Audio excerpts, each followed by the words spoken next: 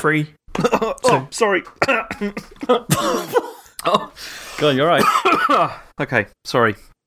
Okay, go ahead. Out of all the times we tried to start the show and you fucked it up, that was the funniest. Easily. Sorry. You're leaving that in the edit, yeah? 100%.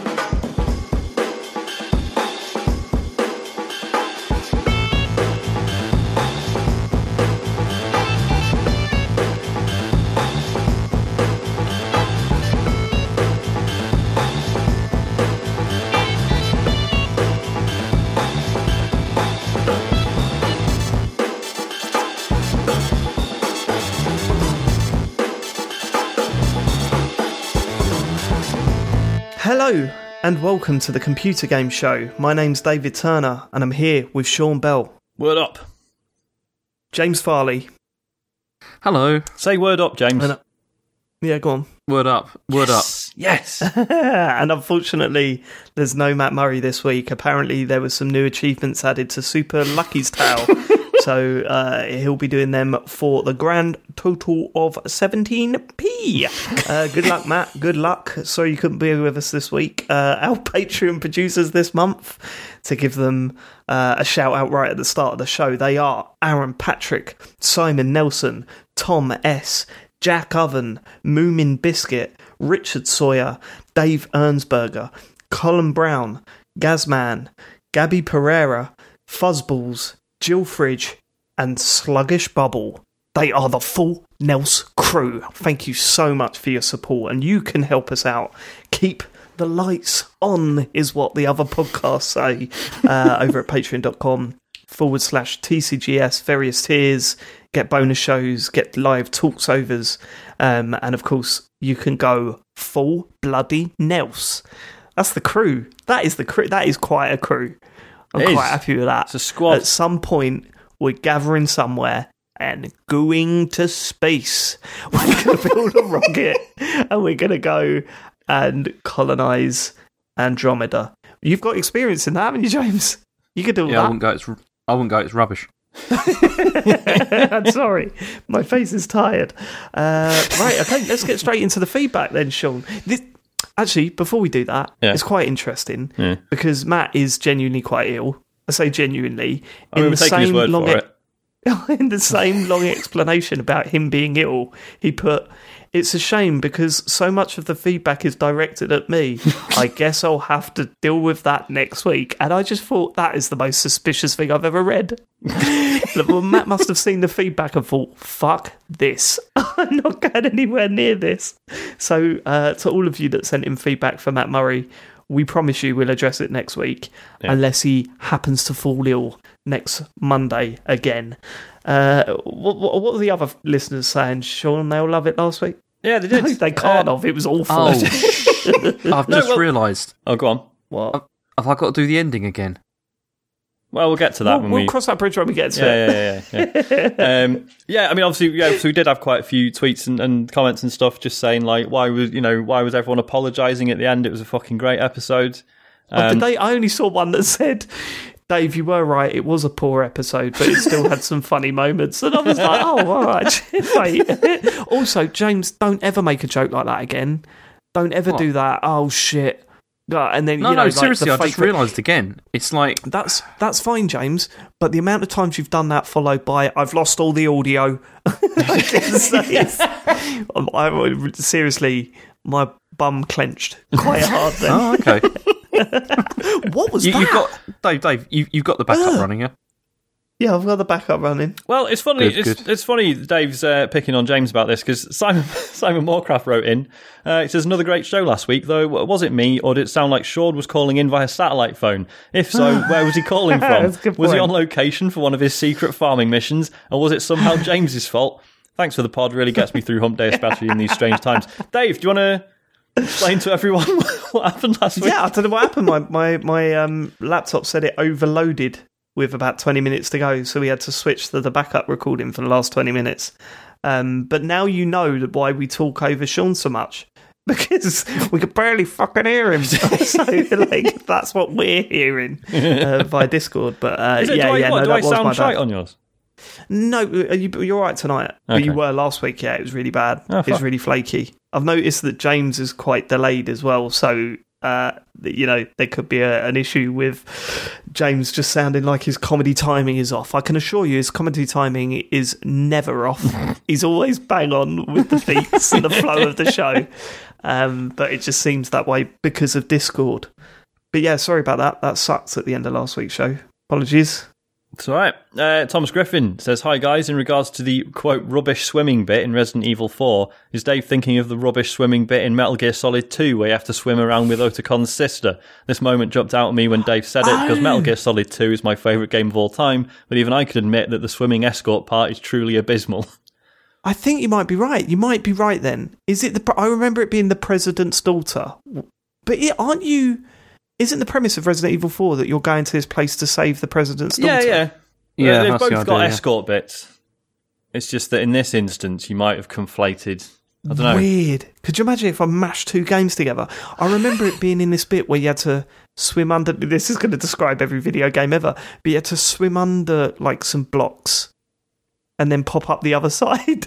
Yeah, no, that's every video game ever, isn't it? Doesn't help. Yeah. I remember a bit in that game where you had to shoot something and you had to aim for the head. I can't remember if that was Metal Gear. Is this Resident Evil 4 or Metal Gear Solid? It's Motle Gear Solid. It went wrong. That went wrong. I don't know what. Well, again, we've already got the title for the show this week: Motle Gear Solid. Okay. James, you just come out with them like constantly. I love it. Dean just says the last two shows have been incredible. Yes. Please don't change the format. I mean, the format hasn't changed. It's just our execution of it that's been. We're never going to change the format.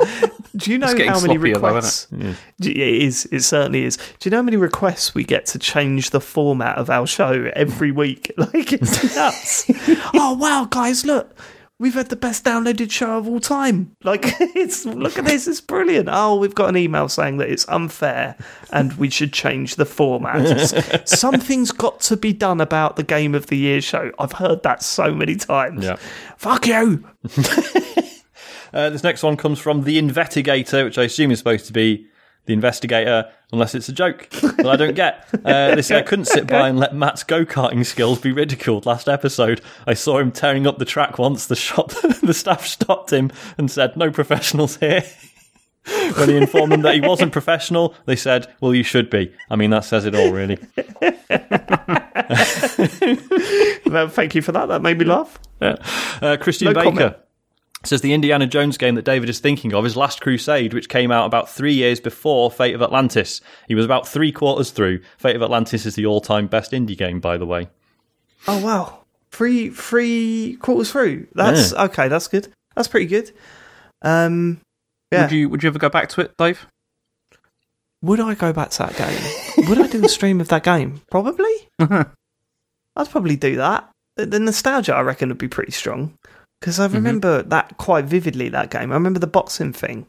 And you had to either break the bell so something happened, or turn the lights off. I can't remember what the solution was. But, yeah. Well, I'm sure the Twitch chat would definitely help you. Yeah, they're really good at that. I remember when Indiana Jones walks out. Does he, like...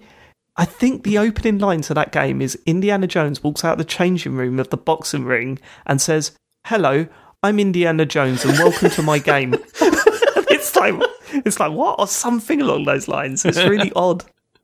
Nice. Like, you don't usually get that. Only David Cage usually does that sort of shit. Yeah, but it's usually him. He's introducing himself. Yeah. Did you see the interview with him about that? No. He was saying we were trying to think of a way of introducing the game and the feel and, what we expected the player. We wanted to prepare the player for the experience. And they were like, trying to come up with these ways of getting the message across. And then one of the guys in the team said, "Hey, David, this is your game. This is your vision. Maybe it should be you explaining this to the guy." And I was thinking, that person doesn't exist. Yep. That person doesn't exist. He's either made that up or he's hallucinating. Yep. One of the two. It's a dream he Definitely. has. Can you imagine that, though? I would absolutely love that. Like a virtual me, like explaining what the game was about. I think that's fantastic. The bitterness is definitely doing that. You would like that, would you? A virtual you explaining the game to you. So you're going to sit down, turn a game on, and there'll be a digital version of you going, "This is shit." Oh, no, I'll be building it up. People will be loving it. We could be playing Yakuza. Do you think we'll carry on podcasting for long enough that when one of us dies, they can just be replaced by an AI imprint of us? Yep. And just be like, we can do that with James now. If they've evolved text to speech where they can actually make sighing noises, then we could just replace James now. Easy. Will I still get paid? I mean, we'll send that to You'd be dead. Well, next to kin can get a cut, I suppose. That's a good point. Because Jen's got to sign off the license, right? She's still got the legal rights to your persona. What? She doesn't own him, Sean. That's not how life works, is it? Yeah, when he dies, she owns him. Well, yeah. She will own my estate. Get your will sorted out, Sean, mate. Yeah? I am genuinely going to send a contract to Chen. I'm definitely going to do this. I'm going to write a contract for her to sign that says that I own the rights to the image and of James Farley. Unique charisma. The represent. You're my image rights and voice. I want your image rights and voice when you die. Can you put that in your will? Have you got a will, James? No, I haven't. Have you really not? Have you? I've got nothing worth giving away. You know. No, but aren't you supposed to do one the moment you have a kid? I'm pretty sure you're supposed to do one. You got kids. I suppose. Yeah. I mean, I haven't either. Like, I'm not being high and mighty, but we have spoken that. Like, it's one of those things where we've looked at each other and went, "Oh yeah, we got to do a will at some point." I'm pretty sure you're supposed to do one the moment you have kids, right? Okay. But yeah, because it's like, I haven't got anything worth giving away. You literally have the most precious things in your life. Like, what happens to anyway? Well, no, because that's you can set up like guardians and all that kind of thing. For fine. The kids, but surely, if you don't have a will, then everything goes to your parents first. Well, where there's a will, there's a way, though, Sean. So you know what I mean. To get the will down, that's great. I'll let that hit later. That was Jamie Kennedy. James, get a real will written, and please put in that will that you leave your image rights to you. Yeah, your image rights to me. I mean, Dave, Farley, cover your ears. If we've got all the rights, can we put him in pornos and stuff as well? Well, we could do anything if we got all the rights. Onlyfans.com. You know, it's money on the table. Money on the table. Sorry, James, we're finished now. Can we deep fake him and then put him on Cameo? And then taking the cash. Yeah. You'll be dead. What do you care? Yeah, it doesn't matter. You don't have to do anything. Yeah, if I'm dead, easiest money you've ever made. Whatever. I mean, the joking answer would be, "Oh no, I don't want that, David," and then we have a bit of back and forth. But let's get straight to the reality of the situation. You'll be dead. You don't care. Let me have your image rights. Yeah, but the kids might want them. They might want to do something with them. That's true. That means the kids might have to be subjected to videos of their dad doing all sorts. You imagine that? One of the kids getting a picture printed out of James, like, my dad, so I could put it in a frame or whatever after he's dead, and I send him a cease and desist. You'd be like, them take like Rachel taking you to court, you know. I think here's listen. I would like the the jury to listen to episode 268 of the Computer Game Show, where James finally gets his will written and agrees to give the rights to me, David Turner. Thank you, because I'm also the lawyer. Sean in that courtroom, absolutely, for sure. I mean, this is because this happened with it was Frank Sinatra who sort of pioneered this, like basically copywriting his own image and everything. Podcast hosts images. Yeah. Oh, he copyrighted his own images, right? Okay, yeah, because apparently he was infuriated when he found out that Bela Lugosi, who played Dracula, I think, in a film, and that sort of image of Dracula became like the stereotypical vampire and was used everywhere. And Frank Sinatra went, right, I'm not having that fucking happen to me. So basically, Farley, that's the level you need to be thinking on at this point. Yeah, come on, James. Okay. Give me your rights. Think, I'm as important as Frank Sinatra, chairman of the board. It's time to... I mean, if I was going to give them to anybody, you were the last person I'd give them to, Dave. There's no way I'd give them. Yeah, but Because you do all right? sorts with it. Exactly, but what I do with it will genuinely be funny. It'd be funny, but I don't think it would not be respectful, though. Could we start a cares about Gorillaz respect? style band, but it's just all James? Who cares about respect? Once you're dead, you're gone, aren't you? It doesn't matter. I know, but I've got to think of my family and like the impact that's going to have on them. Oh, they'll be cracking up. The stuff that I'll send them, the T-shirts and all the merch, they'll get free merch out of it. They'll be loving it. I mean, And maybe they'll be wealthy. you could do a deal. They get like merchandise, percentage of that. Okay. We'll work out. You know, before we recorded, and I said, "Do you think this will be like when Matt wasn't here last time and we go off the rails?" Do you think we've achieved that already? Because I do. I think we're on our way. Okay. Michael Microwave, which is an incredible name. That's all right, chat. How far is this going to go? So we got a load of messages, obviously, about the revelation that Matt just eats hunks of butter with his fists.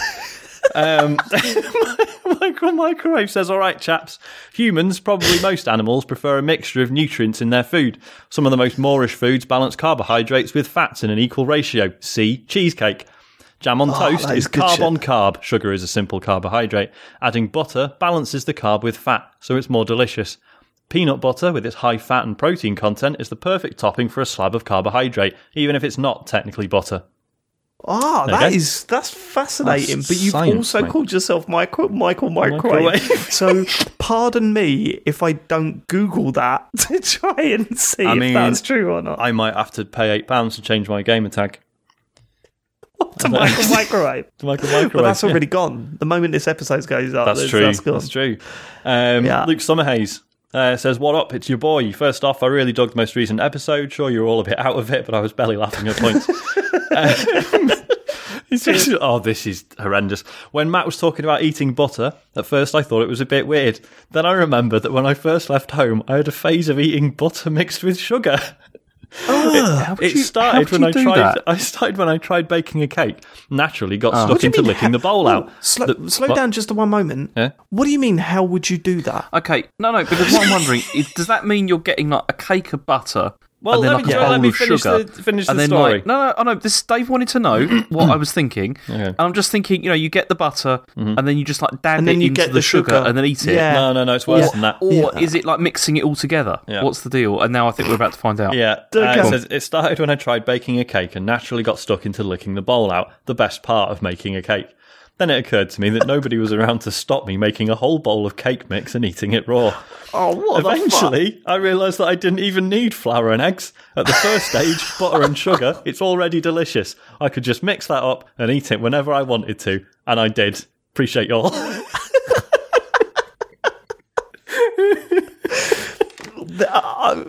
You ever worry about our listeners? I think they're all right. Thinking, what are they doing at the moment? Well, I was, because going on? when I first moved out to university, I was a fucking mess. I just ate donuts and drank Pepsi and shit.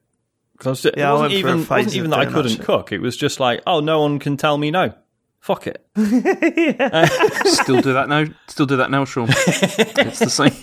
Hasn't changed. When I first started living alone, I was like, I could just go down the off license and get some cans of beer, and no one's going to judge me for that. Yep. What time they'll Call open the in cops, about? see what happens. They'll be open at 9:30. I'll pop on there. Okay, yeah, good. This last one I don't really understand. Well, I mean, I do understand it. I just don't understand why they're angry at us. Miller says, butter plus bread plus cheese, apply heat, you get a grilled cheese sandwich, you knuckleheads. Butter plus bread. Was plus anyone cheese, disputing that? apply heat. I don't think anyone was. I don't It's fine, isn't it? I don't know what their point is. But Miller, what the fuck are you talking about, mate? Miller, if you've heard the show before, I assume you have, you'll know that we're open to be shouted at and pointed at and laughed at when we're wrong. What is that? What does that mean? Butter plus bread plus cheese. Is this apply because heat. we were saying... You get a grilled cheese sandwich, you knuckleheads. Is this because someone wrote in saying, like, oh, you just have bread and cheese, you don't need butter or something? Because someone did say that, but it wasn't any of us, was it? I think we were all saying you have to have butter on cheese on bread. Yeah, but that doesn't even work. And yeah, I don't know. what do you think we're going to get? Do you think we're going to get an email next week that says mincemeat, tomato sauce, spaghetti, apply heat, spaghetti bolognese, you knuckleheads?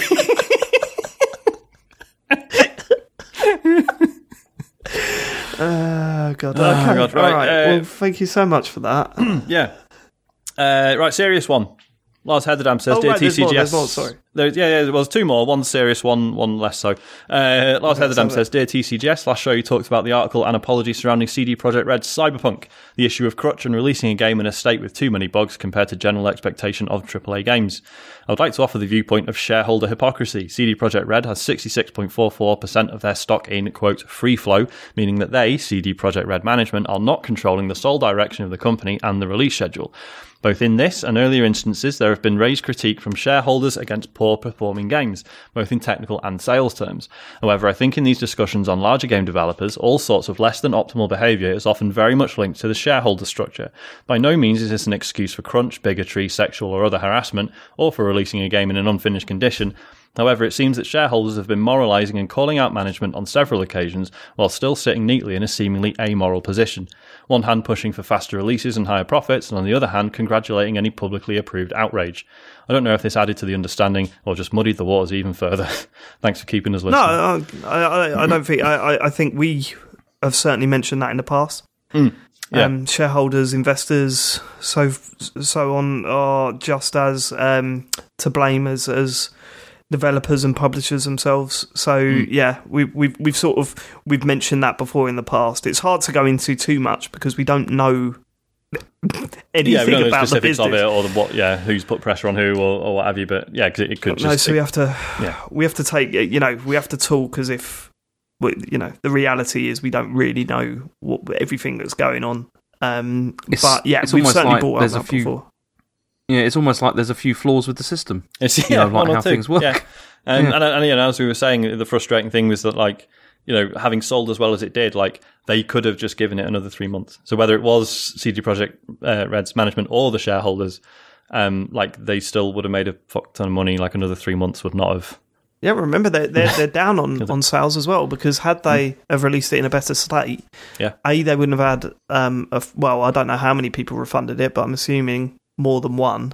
So and B, they'd be on the PSN store right now, and people who've got a PS5 are desperate for something to play. So it's a tough one. Yep. Right, Sura says, "Hi, sorry if this is long. I'm a new listener, and I don't know I don't know everyone's names yet. Oh my God, I'm so sorry. I'm so sorry. Look, we're fully aware. If anyone's listening, if anyone's a new listener, and you've got to the point where you're listening, you don't know our names and stuff, right?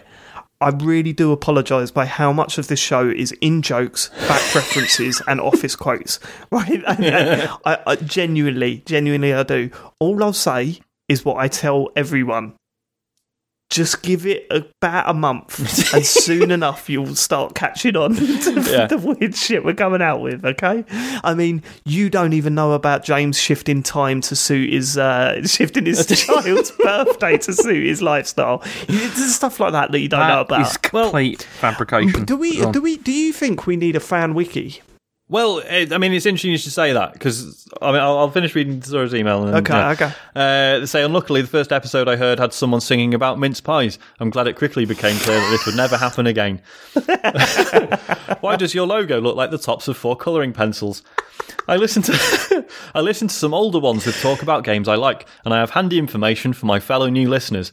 The story, it's a series of bullet points. The story behind the full Nels tier is a boring story about stubbornness, followed by a sad story that proves one of the guys should never be allowed to write emails.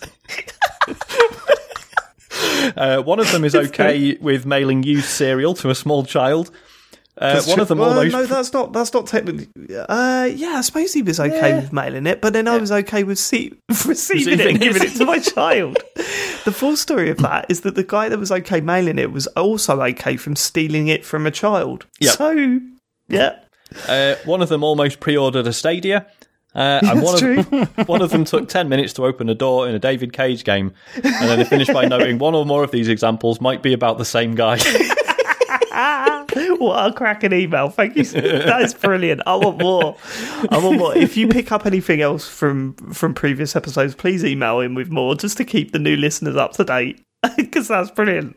Thank you. Because, like you mentioned the potential for a wiki. I've always been sort of jealous when other like sites or podcasts or whatever are clearly popular enough to have their own wiki. And then you sort of think, well, hang on a minute, did the fans start that? Or was it the host? The host. Well, true story, I was on a wiki page for a bit. Oh, yeah. The Play Radio wiki page, it had a section that said notable presenters, and someone put David Turner up there. Yeah. And then I was like, oh yeah, I'm on a wiki page. This was years after. And I looked it up and it said edited, removed, unimportant or something like that. Or it's just not relevant or something like that. And it was like the ultimate slap in the face. We were on Dash Radio as well, weren't we, for a while? Oh, are we still on there? Do they have a wiki? No, I don't think so. I think we were long since we removed because we weren't happy with the car parking arrangements. Wikipedia. It was the car parking and episodes that were longer than 2 hours they weren't happy with. Yeah, that is a shame. Okay, all right then. Shall we move on? What's next? The news, isn't it? Strange news. It's heading to the news. Yeah, it is the news. There's been a number of things have happened in the last week. As I like to say, generally the premise of the section. Well, no, because also I was quite pleased this week because when I looked down at it, I thought actually some of these are quite interesting. Like there's been some reasonably entertaining things that have happened this week. I mean, probably the most entertaining was this Xbox U-turn on gold subscription price. Oh, this was weird. Go on, that's strange. Was it weird? I don't think it was. It's interesting. James has got a theory. Okay, go on. I haven't really got a theory. It's just read the story what happened? First. Okay, so Microsoft announced that they were going to increase the price of Xbox Live Gold. So 1 month subscription was $6.99, and that was going to go up to $7.99, and then 3 months was going to go up from $17.99 to $21.99.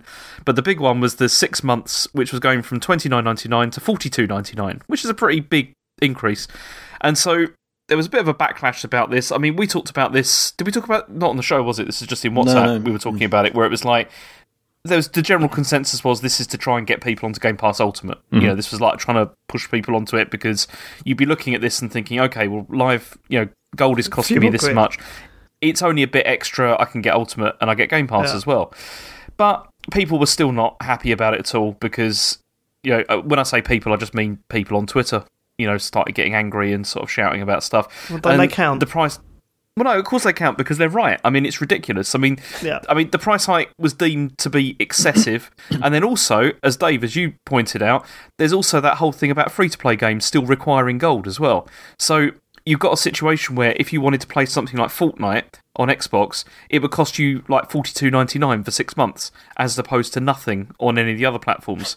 So that all of this fed into like a general feeling of anger and unease, which is especially interesting because there's been over the last couple of since the beginning of this generation, really, and before, there's this idea of like, Microsoft being the consumer friendly, they're trying to do all these things to get people in, and then suddenly this happens, and people are like, whoa, where did this come from?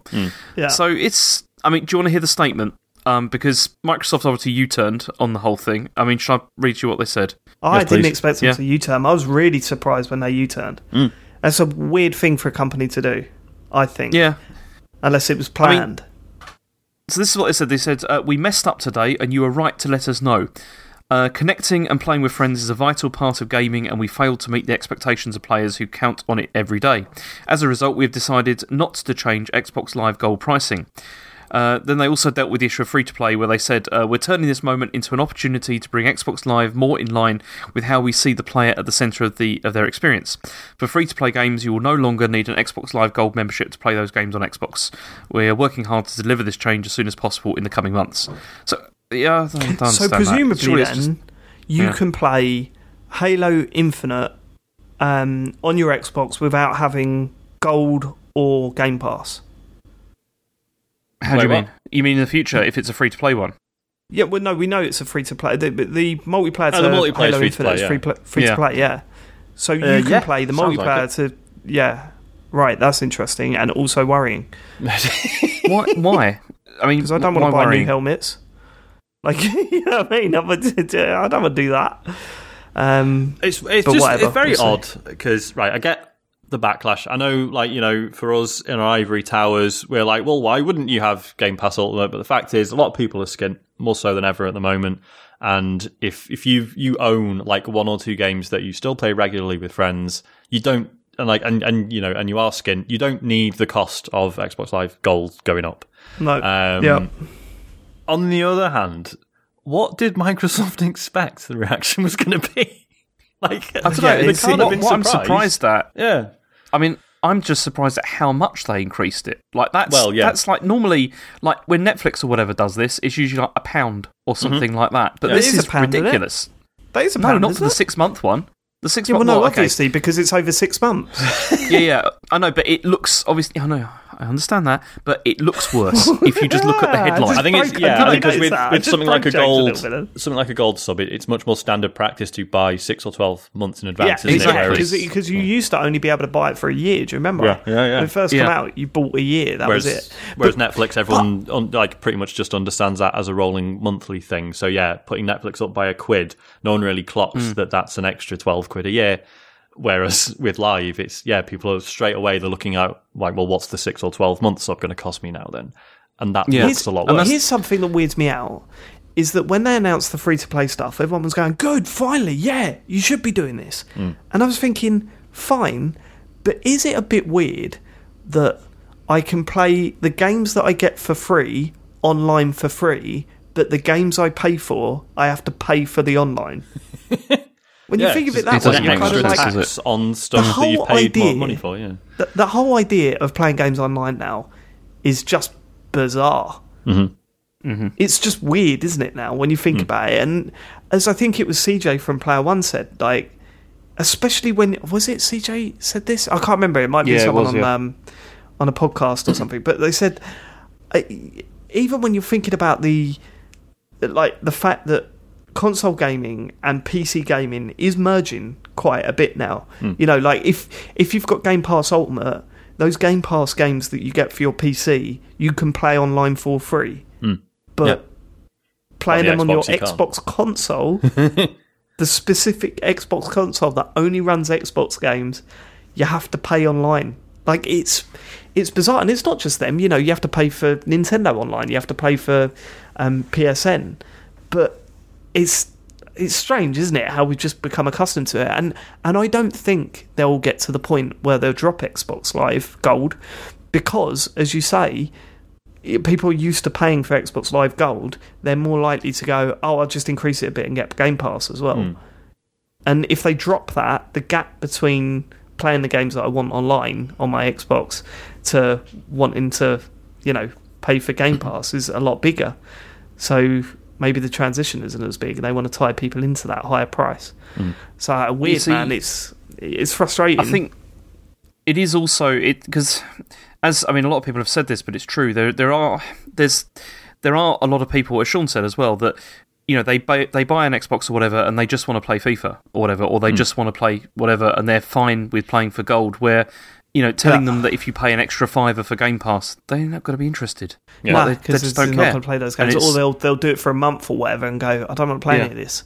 It's a strange one. But like, the only credit I can give Microsoft is that they did turn it around. But then part of me thinks they did it so quickly. Was this all planned? Because you got to think, like, it also a move makes like it this look like they were trying it on. Well, yeah, because you got to think a move like this must have been weeks or even months in planning. Yeah, like they wouldn't have just come up with this one day and go, all right, we'll just fucking announce that then and see what people think. Awful timing, though, isn't it? Well, you know what I mean. Yeah. We're still deep in this pandemic. We don't know how fucked the economy is quite yet. Yeah, but pretty sure it's pretty fucked. Yeah, and to then just drop that is just a weird announcement, really odd. A weird reversal. But then, and they'll somewhere at Microsoft there'll be a big fucking ledger where someone said, right, we're going to increase the price by this much, multiply that by how many millions of gold subscribers there are. Here's an extra amount of money we can count on in the coffers over the next 12 months. So to then go, actually no, He's good. They've been willing to do that. Is definitely fired now. They're fine. They're gone. Whose idea was that? Me? Well, didn't you think about the customers? I thought they'd be all right. I thought there's only £1 a month. Well, yes, but this as James is what pointed I don't... out, over 6 months, that's £6. Yeah, can I just clarify before we come away from this story? I am aware that this is a £1 price increase. Before people make this clear. The point I was trying to make is, as Sean explained better, if you look at it over 6 months, it looks worse. Yeah. Okay, yeah, so just £6 worse.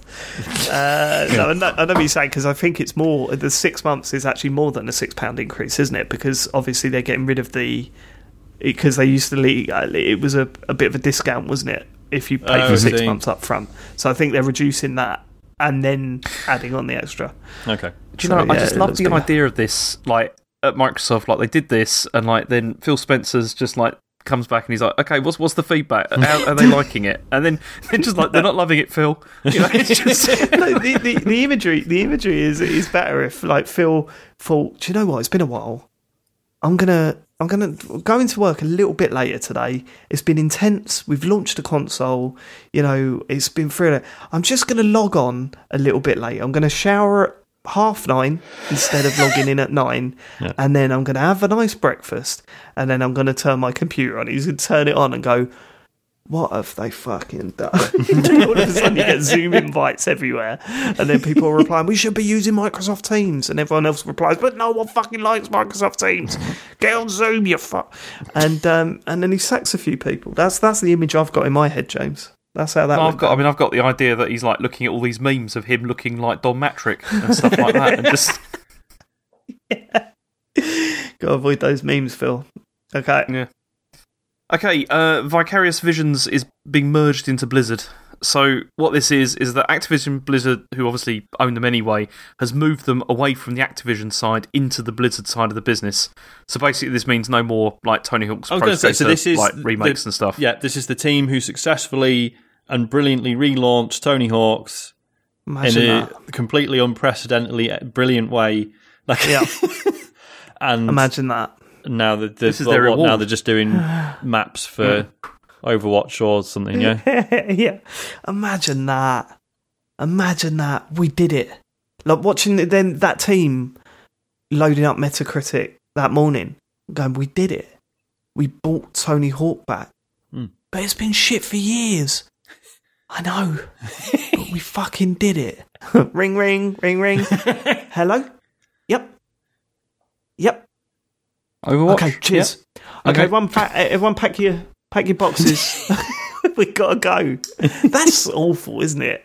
Such shit news, man. Yeah. I wonder what happened there. I wonder what the sales were like. I don't know. No, I don't think it's anything to do with that. It's just the people, isn't it? It's like they probably want people over there to work on stuff, so they just move them. But what, like, is this they've literally closed that down, or they've just shifted them over there for the time being? No, they just shifted them over. But then also, I think I read one of the people that's at the top of Vicarious. What do you mean it's a non? No, the people aren't being let go. They're just being moved. Yeah, no, but like temporarily moved? Are they going to work on Tony Hawk's after? It seems to be permanent. It's like, they're now, going forward, they're going to be working only on Blizzard stuff. Studio will be, quote, fully dedicated to Blizzard titles going forward. Wouldn't it be wicked if Activision go, "Look, you did all the work, move over there, we got it from here." The next one comes out and it's complete dung again. Because it's normally like the other way around, isn't it? Like you work on the stuff you're not so keen about to eventually get to do something slightly unusual that you really give a shit about. Whereas this is like, yeah, you brought Tony Hawk's back, well done.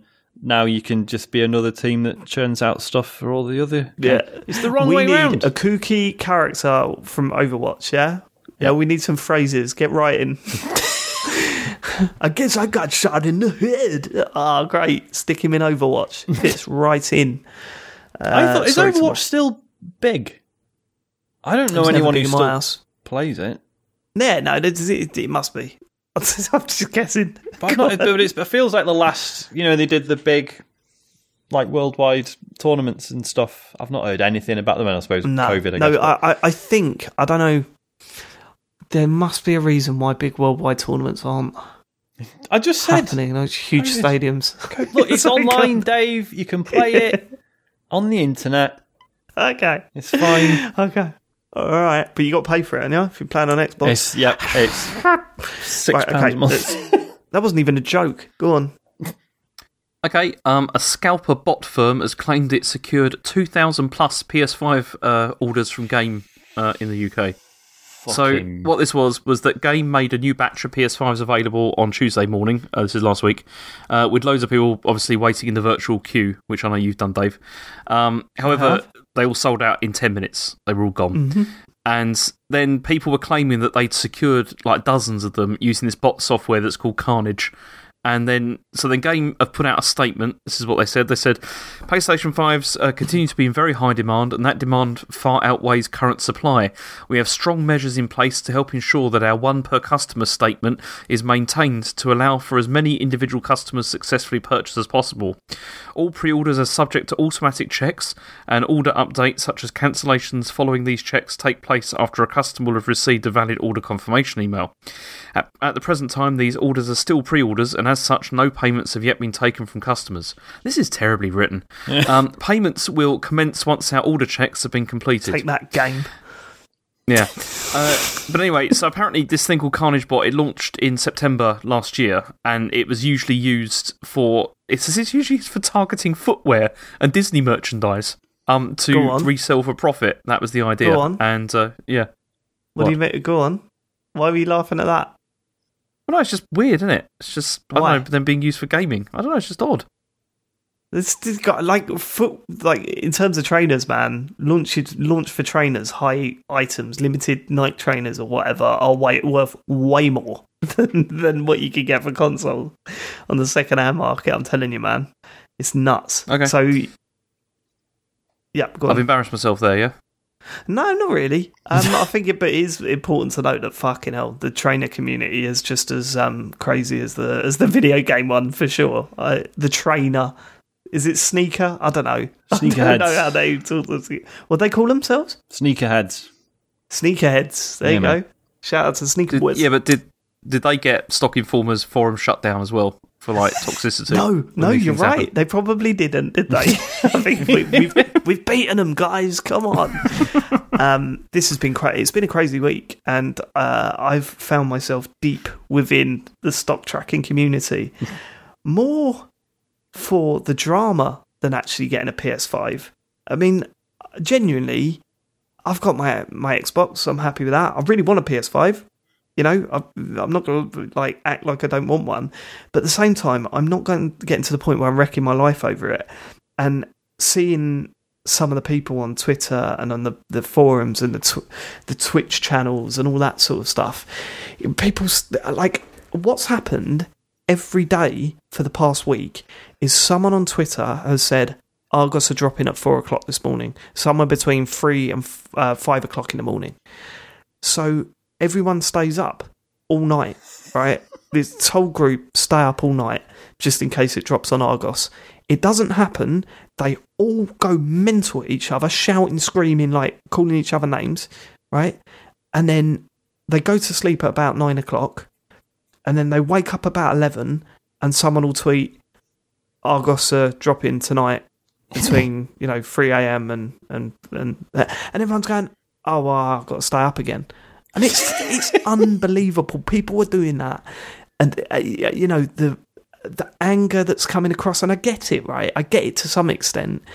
If you really want this console and you're getting outdone by these bots, it's rough. It's really rough, and I really feel sorry for the more casual market, if you want to call it that, where they wanted to get it for their kid for Christmas, and instead they said couldn't get it for Christmas, but promise you, you'll get it the moment it go back in shops, and we'll get you a PS5, and that'll be your Christmas present. You're getting one or whatever, and then you're logging in and just going, you cannot get them, and I think it's worse now. Because A, with the problems with getting the consoles into the country, and B, the fact that it's all done online. Whereas before it was sort of split between online and bricks and mortar shops. Whereas now the Amazon was crazy this morning. So everyone was waiting for Amazon because they're the biggest retailer in the country. They were obviously going to get the most consoles or whatever. I went to my computer in the morning and I went on the Amazon page to just have a look, and they were in stock. And I thought, holy shit, they're in stock. So I added to my basket, got to the pay screen, and my phone went off with all my stock tracker apps or whatever going, it's in stock at Amazon now. And I thought, I've got the jump on it. So I pressed buy, and then it said something went wrong, and it put me back to the basket. So I've tried it again and again and again, didn't work, right? And then I noticed on Twitter that it was announced that they were sold out already. And that was within 20 seconds of the notifications going out or whatever. And I just thought, wow, that there is no way that hasn't been abused by some sort of scalping bot. There's no way. Like, it's nuts. I've never seen anything like that. And I got a little bit irritated with Matt when he said, they're for sale on Amazon. And I went, yeah, I know, I'm trying now. And then when I didn't get one, he said, I should have just bought it myself. And I thought, yeah, no, it's not that easy, mate. Not that easy. Trust me. So I'm at the point now where if I get a notification on my phone, I'll just go. You know what I mean? I'm not going to spend my time refreshing pages and stuff like that, because I can wait a couple of months. You know, it's not the end of the world, but fucking hell, it's been scary out there. People have been getting really angry about this stuff. Weird. Is that the end of the story, James? It is, yeah. I mean, you don't want to mention that it's being brought up in Parliament? Well, that's exactly what I was coming to next. I mean, a group of MPs. That was very like. You're clearly not going to say anything, and then when Dave mentioned it, it's like, "Oh, I'm glad you brought that up, actually," because I was coming right to that. Because I said, "Is that the end of the story, James?" And you went, "Yeah, pretty much." You're not going to mention about the Parliament? Well, yes, I was going to mention it. Well, I was going to mention it if it was brought up, and now it has been brought up. Well, I know about right then, isn't it? I know about Parliament, Dave, but just for our listeners, could you explain what's happened? Go on, James. So anyway, a group of MPs from the SNP have called for legislation to prevent scalpers from reselling consoles for what they call vast profits. So the idea is to make it so that you can't resell stuff beyond the RRP, online or whatever. Yeah, I mean, it's illegal in some countries already. So it's weird that it's not over here. But you know, as I say, it's not. I can't get angry about it myself. Because, you know, I'm in a position where I've got a next-gen console, I've got plenty to play, you know, whatever. But I do feel sorry for the people that, say, they sold all their consoles because they were getting a PS5 and just assumed that they could get one, you know, a month or so after launch, or the people that promised their kids that they'll be getting one or whatever. You know, all that sort of stuff. And you might be rolling your eyes and going, oh yeah, just get your kid a £450 console. And I get that, but that's not their fault, is it? You know? So it's just, it just sucks all round, really. And I don't know what they can do about it. But certainly some retailers have acknowledged it and are trying to combat it. I'm really hoping that Argos, actually, they have a really unique situation where they've, the rumours are, that I've read on Twitter, is that they've received their consoles and they're distributing them to their stores. So I'm hoping they're going to implement a click and collect only system, because that is one of the only ways you can directly tackle scalpers and stuff. Because when some guy turns up and then goes to the back of the queue and puts on one of those moustaches with the glasses and the nose or whatever, and then rocks up to the front of the queue again, like Michael with an on-live console, is you know, you're going to notice it. But I don't know. I'm going to wait bad. Now. I think we had all this when I lived in Shanghai, and the iPhone was you know, becoming bigger and bigger and bigger. We had, every time it came out, this happened, with scalpers. It was crazy, how organised the whole system was. Yeah. And how, because over there, what they did was they even brought in, you had to use your ID card, your, you know, national ID card, you know, to buy one of them. But then they just organised, you know, they just got groups of people to, you know, with their ID cards to go in and buy them. They gave them the cash and they just come out and give them, and then people would put them in these big sacks and then just take them off and pay that. They'd used to pay them 10 quid or whatever for doing it.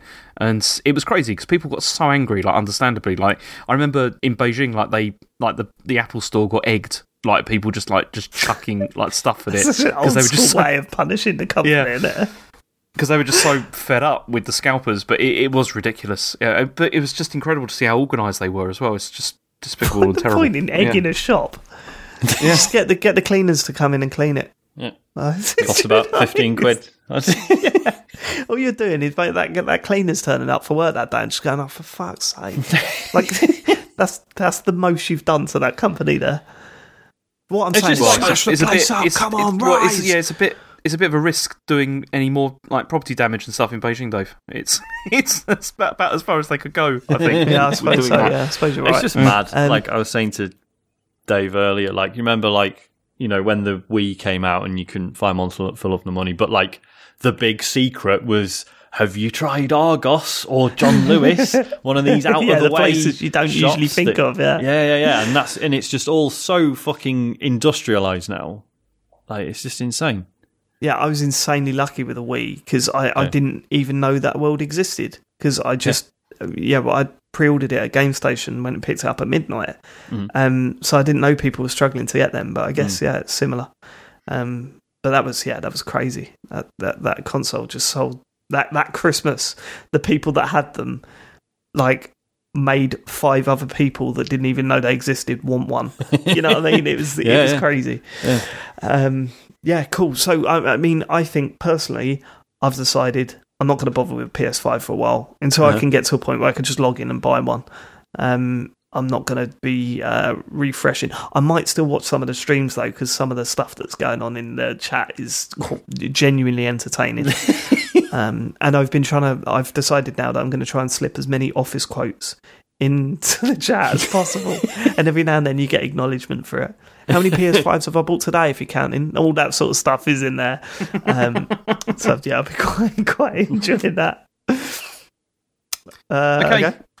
Next story. What is it? Someone put, no, I've heard Argos. They're launching at 4 a.m. tomorrow morning. And I replied, some claims will be false. God, James. So Gabe Newell says that Valve has more games in development waiting to be announced. So he says there's multiple games. He says we definitely have games in development that we're going to be announcing. It's fun to ship games. And he also spoke about single player, where he said Alex was great to be back doing single player games. That created a lot of momentum inside the company to do more of that. So apparently things are coming, maybe. All right. Gabe Newell, I don't think I like him. Yeah, is that sacrilege to say? No, Valve's been weird for a long time now, hasn't it? Like, obviously, until Alex came along, it was like, guys, are you just a fucking shop now? Is that it? Like, can we stop even thinking of you as game developers? And then obviously Alex turned up, and to be fair, he's brilliant.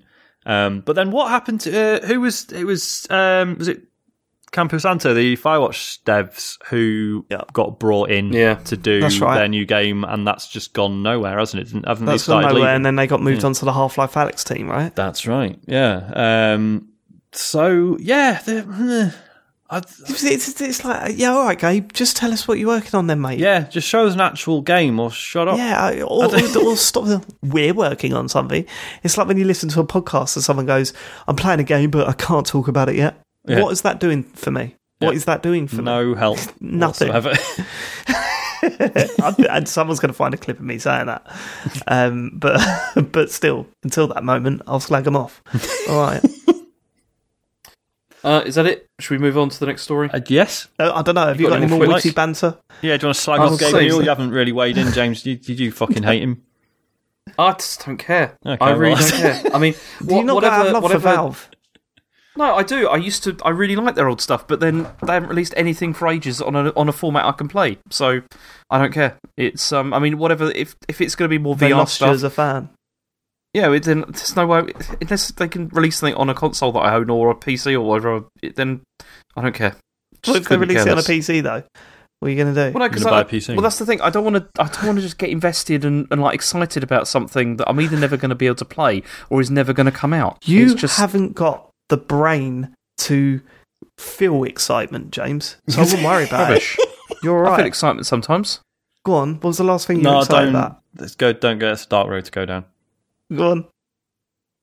Well, usually when we get to the end of a podcast, I feel pretty excited. Good point. Anyway, Apple are reportedly planning a VR headset for next year.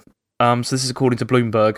So Bloomberg have said it's going to be a pricey niche precursor to a more ambitious augmented reality product that would have greater aspirations as a mainstream product. So it's like a prototype or whatever. They're so going it's to do the expected to be, glasses, right? yeah, something like that. I mean, it's expected to be like higher resolution and more expensive because, I mean, of course it is because anything Apple do has to be ridiculous. But apparently it's going to be lighter because it's going to use a fabric exterior, and you know, like the space they have for like glasses. Such bullshit. God. they're going to be like removing that space. You know, well, no, on like VR headsets, there's like space there so that you can wear glasses or whatever. And so what they're planning to do is they're going to add a compartment so that you can add custom lenses, so you wouldn't have to wear glasses while you're in it. Oh, good, yeah. Oh, Okay. good. That's an extra 500 quid. But but I'm pretty sure you can get custom lenses for most headsets now anyway, right? You can replace them already. I don't know. Oh, whatever. Probably.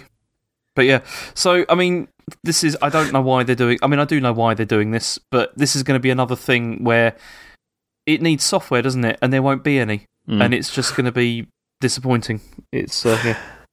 Yeah. I mean, come on. They've been trying for ages, Apple do, with like the AR stuff, don't they? Like the VR stuff they do won't be gaming. It won't be for gaming, will it?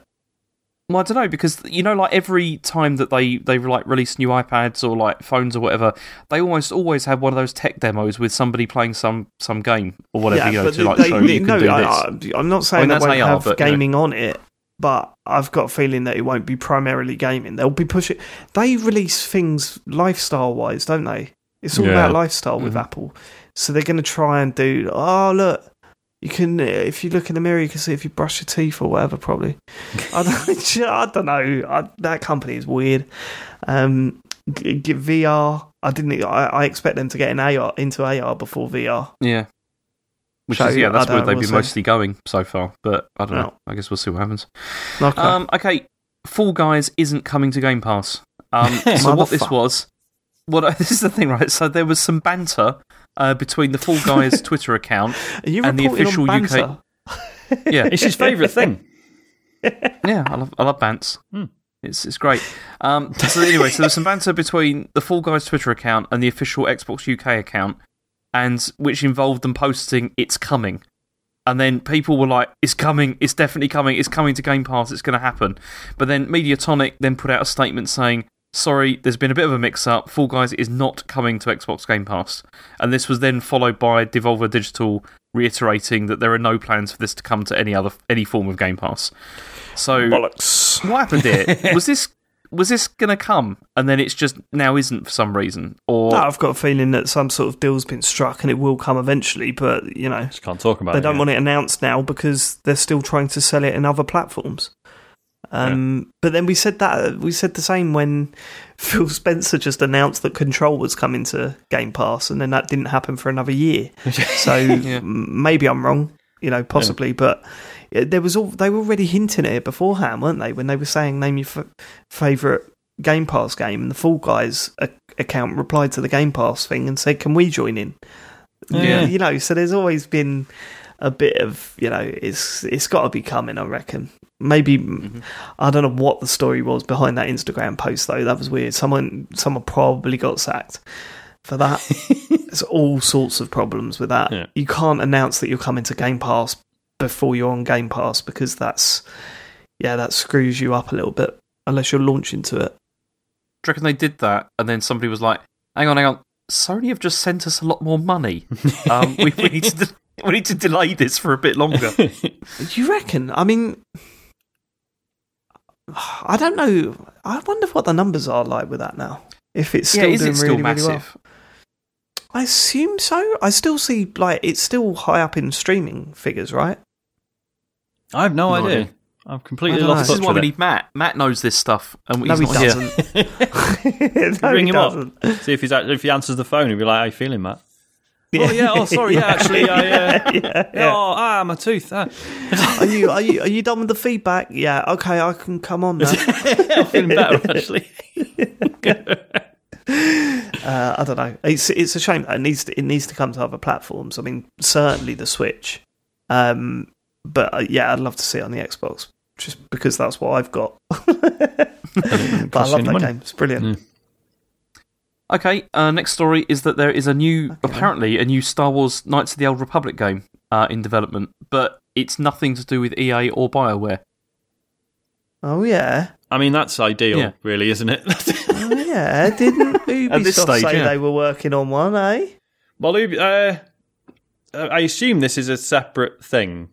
Ooh, why do you assume? Because they do that? I mean, this is just piecing rumours together, none of which may be true. But so we know, obviously, so it's the team that did The Division, and that fits with rumours that there's going to be like a bounty hunter Star Wars game, right? Because it'll be a shooter, whereas Knights of the Old Republic is going to be presumably more of an RPG.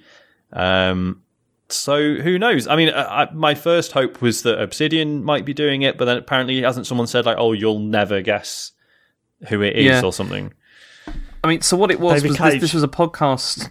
Peter Molyneux. Oh my god, James's fucking brain! If that was announced, Can you imagine that? A Quantic Dream, like Old Republic game. To be fair though, as bad as that would be, it would still be better than Attack of the Clones. Do you know what I mean? The writing would Almost still be better than that. Definitely, yeah.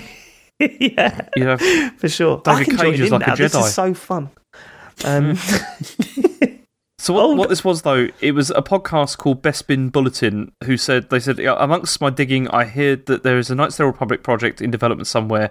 I talked to a couple of people, and I also found out that Jason Schreier said that it is not with EA and that we'll never guess who the studio is making the game. Okay. But then Wushu Studios, Nate Nadja, went on Reset Era and just said, like, no, it's not as mysterious as you think. It's just a household name.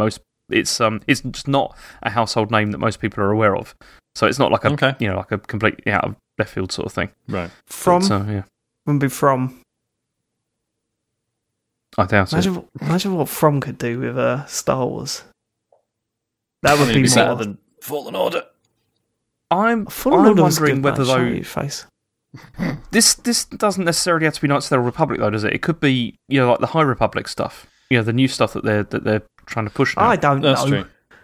I mean, the Old Republic's such a weird setting anyway. It was one of I think it was last month's Kane and Rince Patreon show. Sorry, guys, I'm going to give away some content.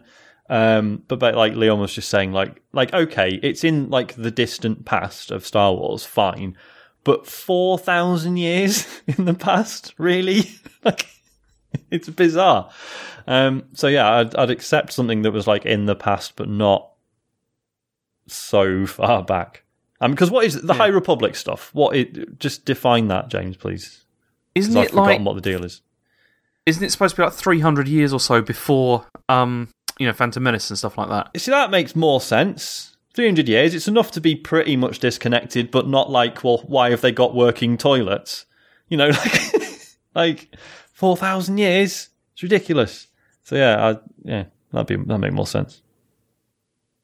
Yeah, cool. Actually, it was 200 years. I just checked, but yeah, so 200 years before the Skywalker stuff. But yeah, so it's supposed to be like the era when like the Republic's doing really well and things are kind of but then obviously there's drama attached. Cool. But this is getting boring. Let's go to the next news story, don't like please. Star Wars, Dave. I cut off towards the end there when you were going, is it 300 years or 200 years before the... God. There is also, EA are apparently also working on another Star Wars project that is not Battlefield 3, or it may not be Battlefront 3. Yeah, so and it may not ever come out. Fallen Order 2? Probably. Yeah. Anyway, also, Capcom had a Resident Evil showcase. This is the final thing. Yes. So this was... They just released a bunch of... No, this is new. We announced that they were going to do it. Oh, right. Now we're announcing that they did it. Right, they did it, yeah. What they announced. So they had a release date for Resident Evil Village, which is coming on the 7th of May 2021, and it's coming to PC, PS5, Xbox Series S and X, but then also it's coming the same date for PS4 and Xbox One, which people are obviously pleased about. And then they dropped this non-combat demo called Maiden, which is basically like a sort of a visual showcase of what the game looks like, and it's a PS5 exclusive, and people were really angry about that. Really? Is a PS5 exclusive? Oh, the demo's a PS5 exclusive. Yeah. And so because they've said that it won't ever be released anywhere else, and people were cross. Fair enough. Bit weird. Then, sorry, John, go on. I'd say it is a bit weird. An exclusive demo like that. It's like fucking advert. They want it to feel like PT, right? That's what I'm getting. Probably, yeah. And then they also announced... Unless Sony just funded the development of it. That's probably what happened. Sony just went, we were on an exclusive demo, here's this amount of money to make it. Cash, yeah. Yep. Yeah, probably. They also announced a new multiplayer spin-off that's called Reverse, and it's called... No, hang on, that's not right. No, yeah, that is. And yeah, I was wrong. It's a new multiplayer spin-off. in the James Farley, please. I was going to say, Capone's going to save that one in the bank. It's just been an incredibly long day. So it's called... No, wait, yeah, no, yes, no. That's what you want, confidence in your news reading. Go on, James. It's a new multiplayer spin-off called Reverse, and so that's already in beta. You can go and try that, whatever, if you've got a PC, I assume. And then also Resident Evil Infinite Darkness, which is a CGI Netflix series starring Leon and Claire. But then also Resident Evil is getting a crossover with The Division 2, which basically means just clothes and stuff, I think. Cool. Yeah. So as a non-fan who's only engaged with this on a surface level via Twitter, my takeaway was that apparently Reverse looks like a load of shit, and everyone fancies the big, tall, bad woman. Do they? Oh, God, yeah, everyone's getting horny as fuck. Everyone tweeting, like, oh, step on me and stuff. Really? God, yeah. Can you give us some more advances? That was not my reaction when I played it, no, honestly. Can you give me some more examples, please, Sean? You what, sorry? Things that people have been saying. Ooh, step on me. Is there anything else? It was just loads of people saying they've discovered they have a thing for tall, strong women. Which, why not? What is it, like that episode of Futurama where they go to the Giant's Land or whatever it is? Oh, I've not seen that. Futurama fans will know what I'm talking about. Okay, go on. Fine. We don't need to go into the story anymore, but James has been playing Maiden, so let's get into what you've been playing. Let's start with James. And I swear to God, if you turn around and start talking about Nintendo Labo Robot to start off with, then I'm going to kill you. No, I structured this so that we can talk about Maiden first. I'm a bit disappointed because I know Matt's played it and he's not here. And so, yeah. I was really disappointed that Matt didn't stream it. Why didn't he stream it? We're going to have to... No, he doesn't want to stream it at the moment, does he? No, I just want him to, though. Maybe I just need to be in the chat and then just having a go at anyone that's acting like just start banning people. Yeah, just say, look, if you stream again, I'll be the mod every single time and I'll just fucking kill everyone. No one wants that, Sean. Me having that sort of power, forget it. Go on, James, what did you make of it? I mean, I enjoyed it. It's very short. It's only about 10-15 minutes long, and it really is just like a graphical showcase, and it does look incredible. Like, it looks scary, really, really good. I wouldn't say it was terribly scary. I jumped once, and that was towards the end. I know, I've seen the gif. Yeah, it was. James jumps in the most cartoonish way I've ever seen anyone jump. Like, every one of your jumps from those streams, you literally, it's like... You know when, in a cartoon when they get scared and their arms and their legs spread out as wide as they can and they freeze in the air for about 2 seconds. That's James. That is James. And little lines are drawn around their head or whatever as they're startled. That's James Farley. Go and watch it. It's great. The pad goes up in the air, doesn't it? Instantly. It's it great. did, yeah. And then afterwards I was a bit, because then I looked at it, I was like, oh. Then I was like sort of gripping the pad afterwards, like in this really weird way. Which Does it do anything with the touchpad? Like the haptics and stuff? No, sir. There was nothing like that in it at all. I didn't notice anything like that, which is actually, when I think about it, really disappointing. Because they could have done something with that. But, I mean, you could have had like a feeling of them stroking the palm of your hand while you're... you could do some horrible stuff with that. Hopefully they will. Looking forward to it. But, stroking the palm of your hand. So yeah, I streamed this on the Friday because I streamed it before I played Little Hope, and I mean it really shows up how bad Little Hope is actually. Like in terms of, I don't even know anything about that game. What is it? It's terrible. It's okay. So you remember? Do you know the Dark Pictures anthology? Do you know what this was? This is Man of Medan was the first one. So this is like a series from... I'm with you. Yeah. From the people that did Until Dawn, and then they've released this like series of games. So Little Hope is the sequel to this. The second one in the sort of series that's probably never going to be finished. And I went into this with kind of high hopes because Man of Medan was really boring and not very good. I was expecting this was going to be a lot better because the the pitch looked a lot more interesting. But it turns out it's just really dull. It's got terrible, like just really boring, like leaden dialogue, like characters that you just couldn't care less about. It's not a very good game. And I mean, when I streamed it on Friday, I'd like played it for about an hour or so, and then the game crashed, and then I went back, into trying to re-establish the stream, and then it said my save file had been corrupted, and I had to start again right from the beginning. And I mean, that's never happened to me before. And this was, I even tweeted, I was like, "Yeah, great console. Yeah, this is great. I'm really pleased that that takes you a lot to say that as well about a Sony console. So you must have meant it. I was quite annoyed. And then, I mean, we came up with the idea. I mean, the chat, suggested that, maybe I could just download the one from the cloud, the last save game. And I did that, and it has restored it, but it meant that I lost all the progress I made that evening. And so I was just like, oh, I ain't doing that again. Like, I'll do it offline and then come back to it next week.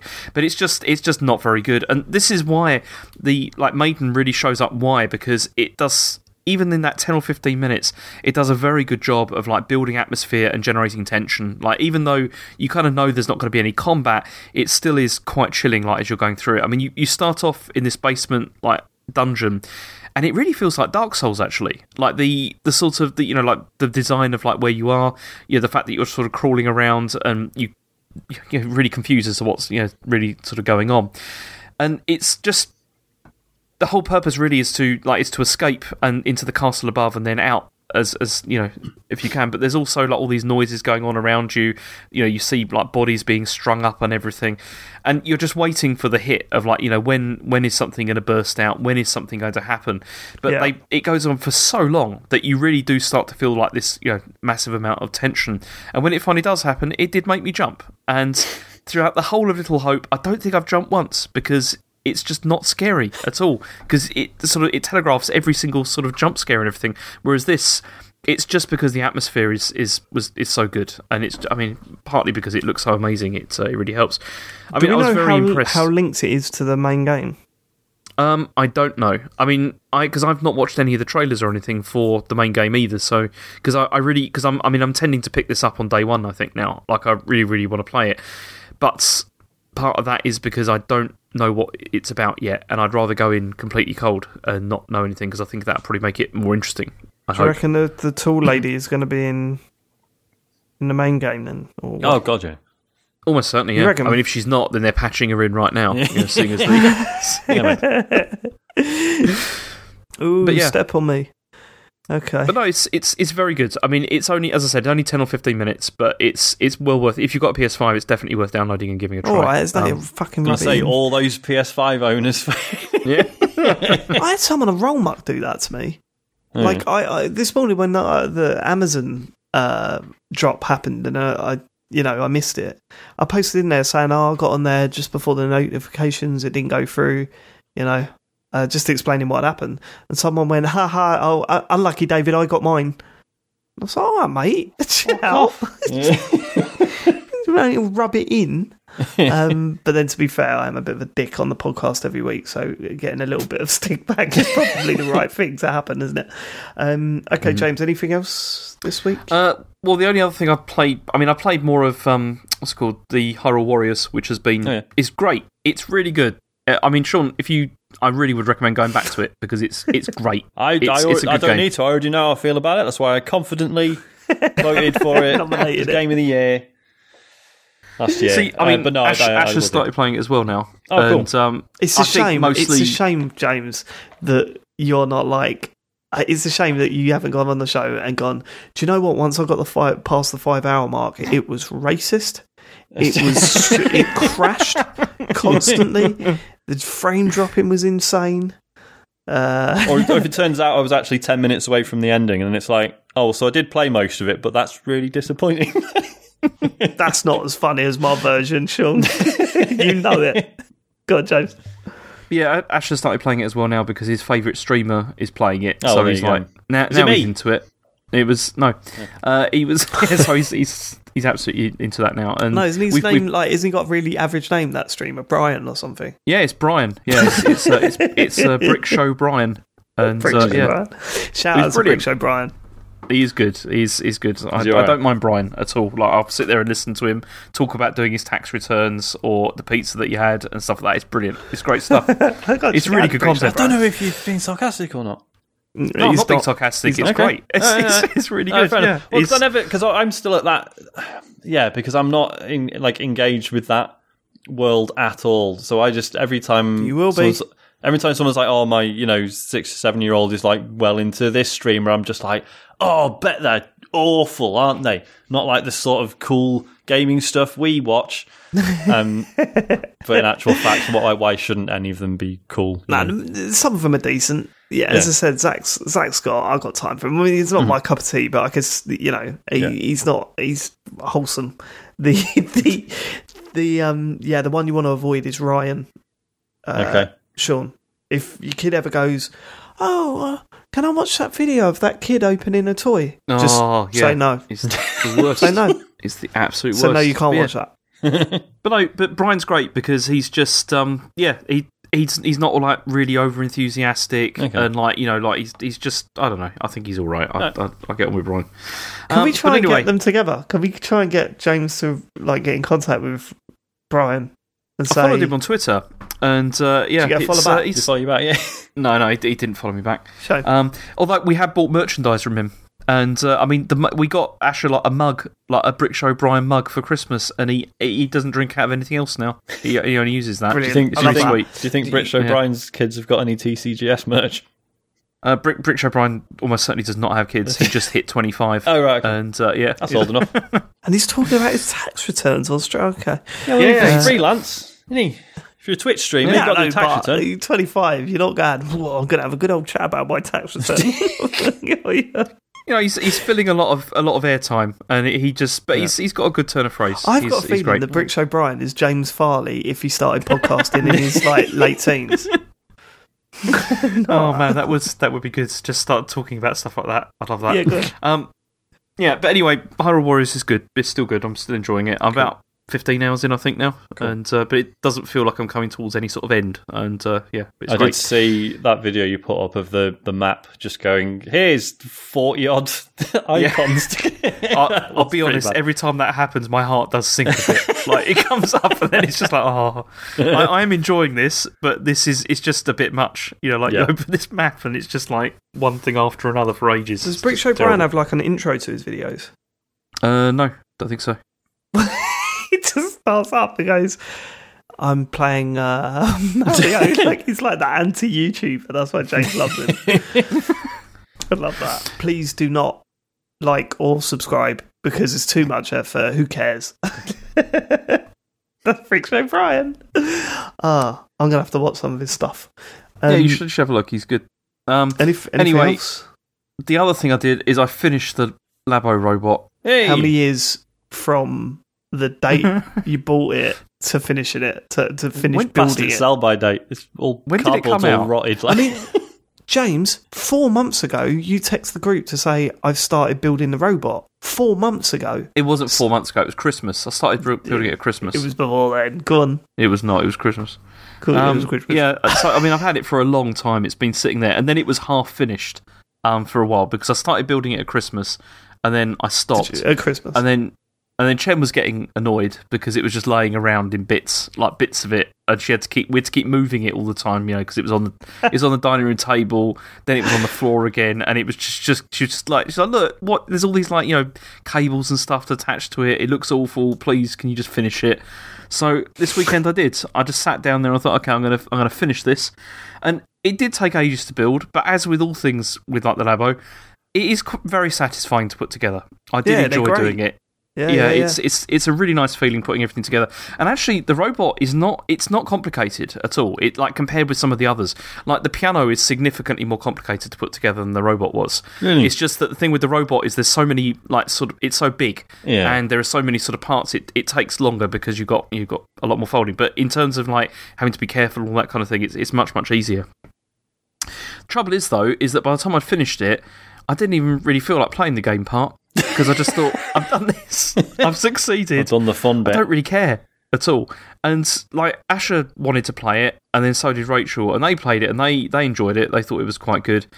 But I mean, I had a go because I took a picture of me having a go, and I just don't ever really get on with it because the game doesn't, they don't really have much depth, and they really are just tech demos. Yeah. That's all they are, and it's like the enjoyment out of Labo comes from building it, not really from playing the stuff. Yeah, 100%. The stuff is really sort of throwaway and not amazing or anything. Yeah, it's like Lego sets. You don't sit there and play with them afterwards, do you? Like Harry's already dismantled and rebuilt his Bowser's Castle about 8 times. Yeah. It's it's all about building the things. But that's the problem though, isn't it? Because like with Lego, you can do that. Like you take it apart, you can build other things, you can do whatever. But with this, once you built it, and then this is why I think it does need like sort of better software, really, like for it to really gain traction, because it just is too gimmicky, isn't it? That's the problem. Of course it is. And that's the thing. And if it was cheaper and stuff, I think it would have sold. I mean, more. I think. That's the thing. I think you were spot on, like when we were first talking about this, where it's like if they'd have released like smaller packs for like 15, 20 quid or whatever, that did something that I think they would have flown off the shelves. I think people would definitely have gone for that. But putting out these big, huge packs that take ages to build and all that kind of stuff, and once you've done it, there's not really much of a game there or much to really do with it. It's like, what's the point? And it's the same with Mario Kart Home Tour, whatever it's called. It's it's fine. Mario Kart Live, isn't it? Yeah, home circuit. Yeah. Okay. It's fine. Like, but it's the building the track is the fun bit, and you sort of thinking, you put a gate here, make it come round this way, and then you could cross, loop round here, and figuring out fun like obstacles or things you can put around the track, and then you race around it a couple of times, and you're like, that's sort of it. That's fine. Yeah. And then it's dismantling it, and then in another few days you might think, let's build another one. And it's the building that's the fun bit. And with Labo, like I still defend the use of cardboard. I think it makes a lot of sense because, as we all know, the amount of plastic you throw out when you've got kids is insane. Yep. So absolutely no issue with it being cardboard, but smaller kits would have been very cool. Wouldn't it? Yeah, for sure. And they might come back to that at some point. I don't think the idea's dead. I just think they need to go away and work out how they can use it better. Yeah. It's a shame what happened to it. Like, it sort of just come out and no one bought it, and then they tried it again with the vehicle kit. And I think it did pretty well. Like the initial release, I think did pretty well. You think? But then I think it cooled down quite quickly. Like people didn't really seem to be that bothered about it. And people I've still got the vehicle one to. I've still got the vehicle one to build at some point. It's I do think Isaac would fucking love the vehicle one. So if I ever see it cheap, I'll definitely grab it. Well, let's have a look. But because they are quite cheap compared to when they first come out, right? I got the vehicle one for, I think it was 30 quid. Yeah, because it was discounted. That is definitely in the range. Okay. Okay, so currently on Amazon, the VR one is 36 quid. That wasn't bad. That was decent. Was it not? For a quick okay. I mean, it was bad in terms of VR, but some of the games were right. Yeah. Nintendo, the robot kit is 60 quid currently. The vehicle kit is not for sale. Oh shit! That is not for sale right now. Well, shame. Yeah. Okay. Fine. Anything else? No, that's really it. I've played. I mean, apart from Yakuza 4, I played a bit of, but not enough to be able to report further. So yeah, that's it. Okay. Well, I've only got a few quick games to talk about. I'll start with Donut County, which joined Game Pass this week. Sean, you played this at release, right? I did. And you weren't a fan? Nah. You were sort of like, it's alright, but there was a lot of buzz about this when it first came out. There was so much buzz about it, and it's one of the first times where I was just like, I don't get it. It's fine. I thought that it was quite nicely presented. I thought the dialogue and stuff was quite funny. I just felt like each level just felt like going through the motions until you get pretty much towards the end. And then suddenly it gets really interesting, and then it's like, and then it's the end. Go on. I really loved it. I thought it was great. Okay. No, but this is what was interesting, because after I completed it, I was like, I think if I'd have bought this at launch based on all the buzz that it got when it was released, I think I would have been disappointed with it. Yeah. But the fact that I just turned it on, played for it over the weekend, it had a few chuckles in it. It was quite relaxing to play because the music was nice and quite satisfying, working out the very simple puzzles to clear each stage. For those of you that don't know what Donut County is, it's sort of like a sort of a puzzle toy thing where you control a hole in the ground, and the idea is that every time something falls in the hole gets bigger, and eventually the hole's big enough to start swallowing buildings and stuff. But sometimes there's little tricks to the level, like maybe you need to fill the hole with water and do something with water first before you can get access to smaller items, and then making yourself bigger that way. But me and Harry just sat there sort of glued to it and passing through these levels and giggling at the dialogue between each level. I thought it was a great little game. But yeah, I can totally see why you were like, what is the big deal about this? Because, after I finished it, I thought, people were saying this is something special, and I didn't really think it was anything special. I just thought it was a nice, relaxing way to pass a few hours over the weekend, because it is quite short. Yeah. And if I'd have paid like 10, 15 quid for it when it first come out, I'd been like, what is going on with people? This is a bit weird. But no, I really enjoyed my time with it. So if, like me, you've always wanted to check it out and you've got Game Pass, then it's on there now. And I think the announcement of that coming to Game Pass was quite muted, actually, because there were some other games that were sort of pushed to the forefront of that announcement. But Donut County's on there, and it's worth a little go, especially if you've got kids, because there's nothing... I was going to say, like, as soon as you said that, I was like, to be fair, playing that through with Isaac would probably be quite funny. Might give that a go. It. Yeah. Just watching things fall in and stuff. Although Harry experienced his... is it a spoiler? Harry experienced his first jump scare with it. Oh, no. Do you know what bit I'm talking about? I can't think which bit, so I get... Yeah, there's a jump scare in it, and he was absolutely gutted that he experienced that. Because, that's not something he's seen in video games before. Next stop, PT. And the other game I've been playing is... When I was sitting there, I think it was after Game's third or fourth drop for the PS5, and I got into the queue, and then I had 5 minutes left before it was my turn to buy one, and it come up with the symbol, like the sign, "We've sold out now," and then the queue just zooms forward and you get booted out. I was like, I was really fucking angry, and I thought, right, I'm just going to buy a new game for the Xbox. So Hitman had just come out, and I thought, do you know what? Why not? Yes, mate. And my word, I'm so glad I did. I mean, I remember I didn't play much of the first game. I think I bought like the first level, and then I didn't bother buying any others because they did it piecemeal, didn't they? They did, yeah. You just they buy went one level with the first one, and it was interesting because they basically found out that like most of the sales still came from people just pre-ordering the full thing right off the bat. Right, okay. Yeah. So yeah, I didn't play too much of it, but I enjoyed what I played, and I never played Hitman 2 for whatever reason. But I'm so glad I started playing this one. It's just that first level is such a good introduction back into what you're supposed to be doing and all that sort of stuff. It looks incredible in places. And this is before ray tracing. They're adding ray tracing to it on the Xbox. Yeah. So that'd be I'm surprised it didn't launch with it, because it is badged as a optimised for X and S. Sorry, Series S and X. That's right, isn't it? But yeah, my only concern is though it looks great in 60 frames. Like going down to 30 again is going to be a bit of a struggle. So maybe I won't do that. You've got that choice, I suppose, haven't you? Is it 60 frames on the S as well, or is it just on the X? It's like that. I believe it is. Yeah. Well, obviously, I think it's 1080p upscaled, but right. Okay. Yeah. But you're writing this down, James.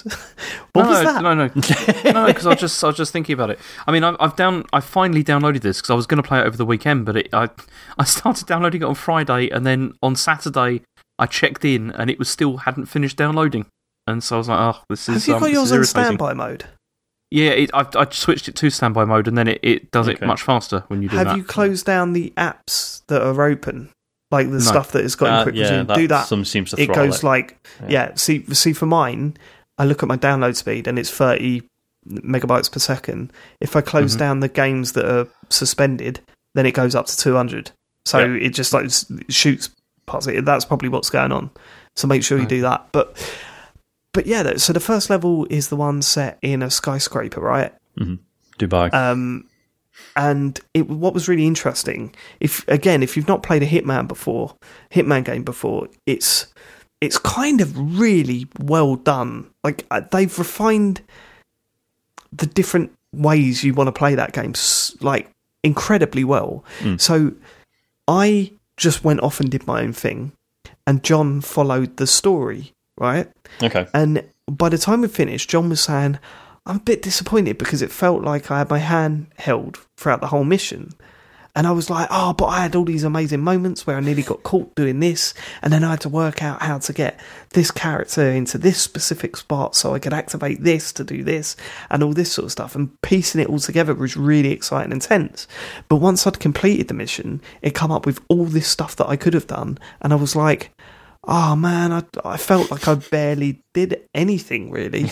And because there was only a few of the pictures were in colour and the rest were in black and white. That's standard, though. I guess, but it kind of felt like, because my main focus was assassinating the two targets, I went directly for that goal. Yeah. And so I wasn't following other characters and talking to them and doing bits and pieces. I was literally just like, how do I kill these people in the most discreet way and get out of here as quick as I can? Which was fun, don't get me wrong. So for the second mission, I started following the story, which I am so glad that I did, because that is not what I expected. So the previous times I've followed stories in Hitman games, and this hasn't obviously happened a lot, it's kind of been like, you've heard that there is dodgy wiring on the back of the stage, and if you disguise yourself as this technician, you can approach that wiring with the right tools, and it's like, okay, so I'll do that. It works. He's dead. I can leave, right? Whereas this one, it's kind of sent me down this path. I don't know how much I can go into it. Have you played the second mission yet? Sure. Yeah. Right, okay. Can I talk about it? I guess I can, right? Without spoiling it for others, I don't know. Okay, if I'm going to... Potential spoilers coming up, but very, very light spoilers. I would have thought that, without playing it, it's probably going to be so out of context that it's not really going to stick. Exactly, so I think exactly. But if you're obsessed by it, fast forward like 5 minutes or whatever. So you start the mission, and it's in a stately home, right? In England, and it's filled with very rich people, and there's this whole storyline going on, which I won't go into, but there's a dead body involved, right? And although you're there to kill someone, what the main storyline asks you to do is to take out the PI that they've hired to go and inspect the crime scene and everything, nick his clothes, like disguise yourself as him, then you start interviewing all the members of the family from the house to try and work out who killed, and they make it very clear that if you work out who killed this person in this house, then we will give you access to your target, essentially. So you know that by the end of it, you're going to be put in a situation where the target's easy to kill, and you could just leave the scene. But at the same time, you're wrapped up in this weird murder mystery and hearing all the stories of all these characters and all this stuff. And it's hilarious as well, because the PI has been walking around the mansion for a while by the time you take them out. And then suddenly they're a completely different person, but in the same clothes. Like, and no one notices. Yeah. But that's part of the fun with Hitman, isn't it? Yeah. It's like, that sort of... Well, it's a thing... knowingly funny with that stuff. So with the first reboot in, whatever it was, 2016, they sort of added this thing, I think it was new to that game, where it was like, so if you're disguised as a security guard, then there will be, like, senior security guards who will still see through your disguise and be like, you're not they're like, I don't know you.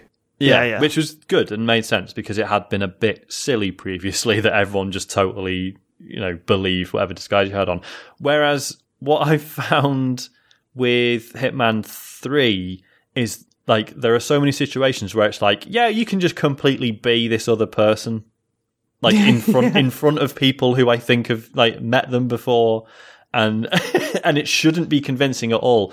But as you say, it's, even though it's sort of in some ways going against its own rules, it's funny. Like, it's fun enough. It's part of the comedy. It's part of the comedy, isn't it? Like, I mean, they still have that mechanic where senior members of staff will notice that you shouldn't be there, or won't recognise you and will raise a flag or whatever. But it's got that stuff where you can just literally take the place of someone for a bit, and that's... that was in the first level. That was in the Paris level of Hitman reboot, right? You could be the model, couldn't you? Yeah, but then that was so like, have you noticed, by the way, he looks exactly like you. He's wearing makeup, exactly, etc. Yeah. Yeah, so they try to explain it away, whereas here they don't. Yeah. But yeah, no, I mean, I've had situations where I've been caught doing the weirdest shit. I've had situations where my heart's been pounding as I was about to take someone out or whatever, and I've been freaking out about people seeing me and all this sort of stuff. I've had situations where I've been able to sabotage something or do something and then not find out what that does. And it's made me so curious. So the idea, what I plan to do is go for it, assassinate and move on to the next level, keep doing that, and then go back and start mucking things about, and testing the systems and digging into the characters and the stuff that's in there. But, I mean, what I will say is very much a Hitman game. It doesn't feel like it's doing anything completely out of the ordinary, unless this stuff that it was doing in that second mission is, like, completely out of the ordinary for a Hitman game, which is possible because I haven't played enough of them. But I would... I'd say give it a go because my word, I had so much fun with it the other night. It's still early doors for me, but I'm absolutely loving it. We've have you played it in front of Jo at all? I mean, if I play games in front of Jo, she's not looking anyway, and I've got my headphones in. So well, because Nu likes a lot of like trashy murder shit. Oh yeah, and she really enjoys watching me play this. Like we've had like a good few evenings on it now. Where I was saying last week that I was like, oh man, I want to play the new stuff, but I'm actually, because I've got the access passes for Hitman 1 and 2. Like I'm really excited to like go back to those and dig into those as well. What's actually ended up happening is that basically I'll just load up like the locations menu, and I'll just say to Nu like, right, where should we go? And yeah, we've had like a good few evenings on it where we've just done like, so obviously I'm playing it, but she's sort of, because like 90% of that game is like, it's not even about the actual like the interaction with the controller or whatever. It's the spotting things and figuring things out and so basically we're essentially playing it together, and it's been so much fun. It's been really good. Oh man, that sounds great. But here's how the conversation will go. Hey, Jo, just watch this. Just give this a go. No, okay, but hear me out. It's a murder mystery thing, and let's try and solve it. No, okay. Because the one that really killed me is that I know she would love Life is Strange if she sat there and played it, right? Because Life is Strange, how we're like, oh, it's such a teen drama. It's like every Netflix show she watches. Yeah. The amount of times I'm in there and there's someone in a high school and they're pushing each other, and then the principal comes in and splits them up, and like one of them's got a bleeding lip or whatever, and he looks at him, and then the amount of times I've seen that scene in various different Netflix shows that she's watched, I just think she'd love it. But she's no chance of convincing her to play something like that. Such a shame. But yeah, that's my relationship. We've been doing that, and it's been proper good fun. So we've done like a few of the missions from Hitman 3, done like Dubai, the level in Chongqing as well, and the Dartmoor one. But then like we've gone back to Miami and New York from Hitman 2, and they've both been brilliant. It's proper good. How's that work with the backwards compatible stuff? Like, it's literally those levels are imported into Hitman 3, and they run. If you own Hitman 2, if you own them, yeah. I mean, you can get like an access pass, which is essentially so you buy those levels essentially as DLC. I can't remember how much that costs. Okay. Yeah, and there's some weirdness on PC as well because it's come out. It's exclusive to the Epic Store, but Hitman 2 is only available on Steam. So apparently they are working on a way to import that across. Right. So yeah, a bit of a pain, but just having them all there. But yeah, it just acts as if they're all part of Hitman 3, basically.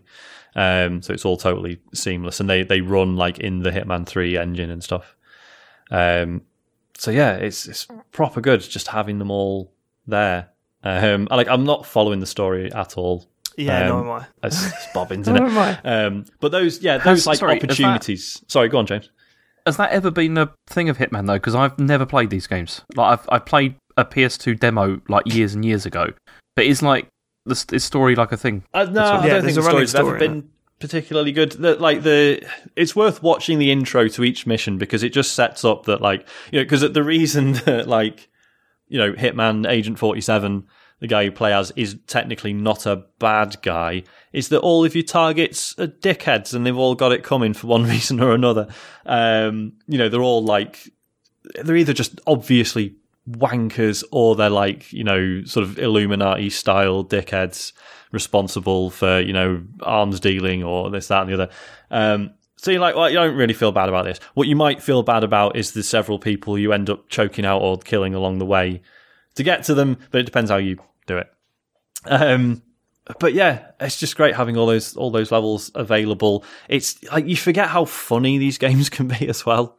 Like there's just little things like the New York level. There's loads of, for whatever reason, so you're in like a bank, right, in New York, and you're in this lobby area, and there's several bits where like someone's mopped the floors and they've put a wet floor sign down, and if you're disguised as one of the janitors, you can pick up the wet floor signs and no one kicks off at you, and then whoever walks through the wet floor bit will slip up and like get knocked out for a minute, and we were just doing that for ages and just like. So, like, picking up a wet floor sign and then going around the corner to the toilets and letting a sink overflow so that someone hears, like a security guard hears the sink overflow and runs around, slips up in the fucking water. That didn't get old for about 10 minutes. It was great. And I should point out there's the opportunity stuff, which is, yes, you'll overhear a conversation and then it'd be like, bing, here is a way in to the mission, like, here's a scenario that you can follow. You can turn those off. Like, they still happen. Like, you still hear the conversations and you can still follow the route, but there's no, like, HUD icon for it and stuff. But, I mean, it's up to you. It's how you want to play it. Like, the way, like, Dave's playing it is totally valid. And as you say, you get to the end of the level and you'll only have... no worries. You'll only have, like... ticked off maybe 4 or 5 of the sort of potential opportunities that were there in the level. But that's standard. Like, you're meant to be able to go back and just rinse them like over and over again. And then eventually, it'll get to the point where, well, theoretically, it'll get to the point where you can do the level without ever changing costume, without anyone seeing you, or knowing what's happened. Like, that's the goal. Which is why the episodic thing sort of worked, because it was like, right, here's a level, everyone rinse it for a month or 2 or whatever, and then the next one would come out and then everyone would be talking about that instead. And yeah, it's like those games like 100 Heroes or whatever. Where, do you remember that? It was like an iOS game and it was like a platformer, and the whole idea was to get to the end of the level. You had 24 hours to get to the end of the level as quick as you can. It was like a massive world leaderboard. All right. And it was like really, you had to try and really nail each jump to keep the speed down, keep the speed up to get to the level as fast as you can. But it was that one level throughout the 24 hours, and then the next day you get a new level. And the good thing about that is that you just knew that level like so well by the end of the 24 hours. You knew exactly when to jump, how to jump, It was all that sort of stuff. So drip feeding new levels for a game like Hitman seems perfect. But I don't think that's how people want to play their games, or no, how they don't want to receive their content in that way. Yeah, and as I say, we've really enjoyed, as I say, just loading up that menu and just being like, right, let's go to New York, right, let's go to China, let's go to the Maldives, let's go, and just be able to jump around like that. There's a joy in that as well. Yeah, for sure. But with it, there's a massively decreased likelihood that I'll really rinse any of the levels particularly. I don't know. I'm thinking I'll probably just play a load more, and then obviously some favourites will start to emerge, and then I'll probably get deeper into those. But yeah, it's fucking great. So good. It is great. It is great. I can't wait to play more of it. I really wonder what the PSVR version's like. I've wondered about this, because surely it looks rubbish in comparison. I don't really know how it would work.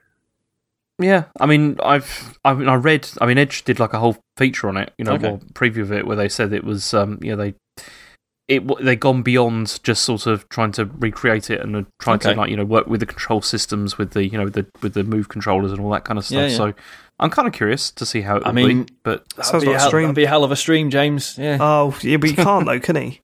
Can you not? Well, I can, just only to YouTube. Oh yeah. Oh, that's right. Yeah. Thanks, Twitch. Thanks, Twitch. Right, okay. Have you got anything else, Sean? We're doing me. Sorry. No, that's it. That's. But I've spoken about my games. Cool. I've been playing Everspace 2, which recently came out in early access. It's been I'm trying to think. So it was kickstarted. Yeah, I've heard about this game for ages. Well, yeah. It was kickstarted ages ago, and I think there's been backers have had access to various sort of in progress builds for the last must be about a year or so, because it was gonna. I think it's supposed to be out in September last year, and then because E3 was it E3 or Gamescom, an event got cancelled, and they sort of said, look, we were supposed to have a weekend full of pitch meetings with potential financiers or whatever. So then it got delayed once, and then it was supposed to be out in December, and then the Cyberpunk delay happened, and they just said, look, we're just going to get out of the way because what is the point? So it slipped to January. But it's still early access, and you can sort of tell it's I mean, not just for the fact that on the main menu there's a big fucking banner on the top left saying early access and yeah, the build number and even stuff. though it's early access, I bet it runs better than the game that they moved out of the way for. Well, yeah. It looks and runs beautifully. So I've not explained what it is. So it's a space flight sim. The first Everspace was a roguelike where you were sort of making your way across the galaxy and upgrading your ship and shooting pirates or whatever, whereas this is it's like a structured story based thing, which is interesting because we saw this with Rebel Galaxy Outlaw that came out last year. Yeah, it was last year. Which, the previous Rebel Galaxy game was a roguelike, and then Rebel Galaxy Outlaw was a story-based thing. And I guess it's that sort of progression where, That wasn't last year, though, was it? Rebel Galaxy Outlaw? I'm sure I played that a couple of years ago. The first Rebel Galaxy was years ago, yeah. But that was the space game where you could only go forward, backwards, left and right? Oh, I don't know. Oh, no. Was it? Surely not. Maybe. I can't remember. All right, continue. Sorry. Anyway, and it's just interesting because obviously as a smaller dev, you can sort of see how doing a roguelike is an efficient way of getting more use out of a limited pool of assets, I guess. And then to sort of nail that and then be like, right, okay, now that we've built that sort of base, we can sort of expand on that and do something with a real sort of narrative through line.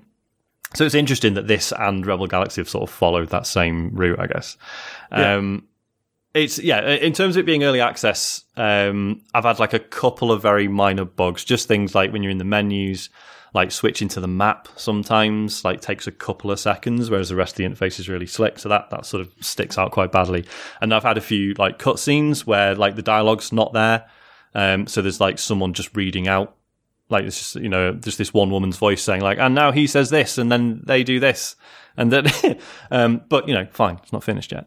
But yeah, I'm proper enjoying it. It's the ship controls are really strange because, obviously most space flight sims, the ship basically controls an aeroplane, in that you've got an amount of thrust that you sort of, move up or down, and then you're sort of pitching and rolling or whatever. Whereas this is basically if it was a third-person shooter, but you're floating in space. As in, so your right stick is to look around, your left stick is to slide left and right and go forwards and backwards, and then you sort of click the right stick into that and then tilt it to roll.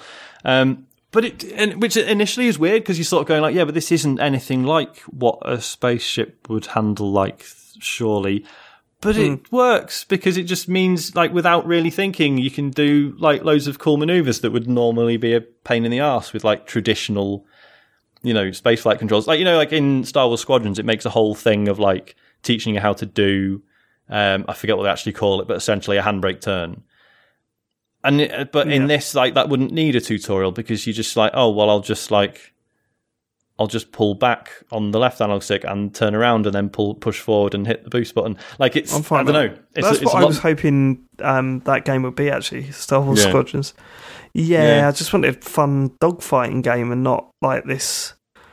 Well, I'm not having a go at Squadrons. I thought Squadrons was great. It's just that this is a much more instantly accessible take on that sort of thing. And as a result, like the fights are never, chasing like markers on the corner of your HUD or whatever. It all feels very instant and quite sort of like really enjoyable. Like and your ship has like really stupid abilities as well. Like every ship has like an ultimate ability, like in Overwatch or whatever. You charge it up and then you fucking unleash it.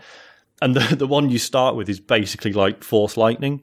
So you activate it and your whole ship's just crackling with electricity, and then you just shoot in it. It's just going, and it's just like all this electricity just arcing around all the enemy ships and stuff. Yeah, that's the shit nuts. I want. That sounds good. Yeah, it's beautiful. It looks amazing. And yeah, so you're following the story, but there's main missions and there's side missions. Like it's still open world, but yeah, there is a story to follow. And you're sort of upgrading like your home base and getting new abilities from that. You're upgrading your ship, your pilot's leveling up at the same time. And you're just constantly unlocking new shit that sort of interact in interesting ways with the other stuff you're unlocking, and as well as, actually buying new ships as well as just upgrading them, and like constantly find like every enemy you kill is like dropping loot and stuff as well. So you're constantly managing that and upgrading stuff and crafting stuff. It's proper good. Like I said, there are because there are a few, like especially I was saying with the cutscenes and stuff. Part of me is thinking like I might just shelve this until it's a bit further on, and because this is reminding me that I really should go back to Rebel Galaxy Outlaw because I love that for a lot of the same reasons. But that is having a quick finished. look. I think it was Rebel Galaxy was the one that I played the first one. Yeah, strange. I loaded it up and I was like, why can't my spaceship go up and down? It was really weird. So I'm probably going to end up shelving this and going back to Rebel Galaxy Outlaw. But not through any fault of Everspace 2. Like I'm really enjoying it. And it has an amazing photo mode as well. Like because the game is beautiful as is, but it's one of those where they do it right in that it's got a photo mode where you line it up, you do your settings, or whatever, and then when you press the take a photo button, it exports like a fucking 8K image of the screenshot rather than just doing it at whatever your screen resolution is, which is because nice. then when you put it on Twitter, it compresses it down. It just looks like shit. I've been really enjoying that. The only other game I played as part of my new streaming series was Chicken Police. I didn't get to see any of it. Was it a good stream? Yes and no. I don't think it's the game's fault, right? I think it's one of those where it's just turned out that the pacing of it is not quite right for a stream. And I think maybe as a result, I'm like judging the game a little bit unfairly. It's hard to judge games like that based on a stream because you're not just thinking about, Yeah, totally. Like, if this is a sort of, I want to say point and click adventure, you're not like clicking around an environment, picking up items and combining them and stuff. It all just seems to be conversations. But it's, the theme of my new streaming series, for those who aren't aware, is that I'm only playing detective games where everyone's animals for no particular reason. You're so wacky, Sean. So I'm You're just so crazy. No, this is just, I just noticed that this was a thing and I was like, do you know what? That seems like a stupid enough idea to pin a few streams to.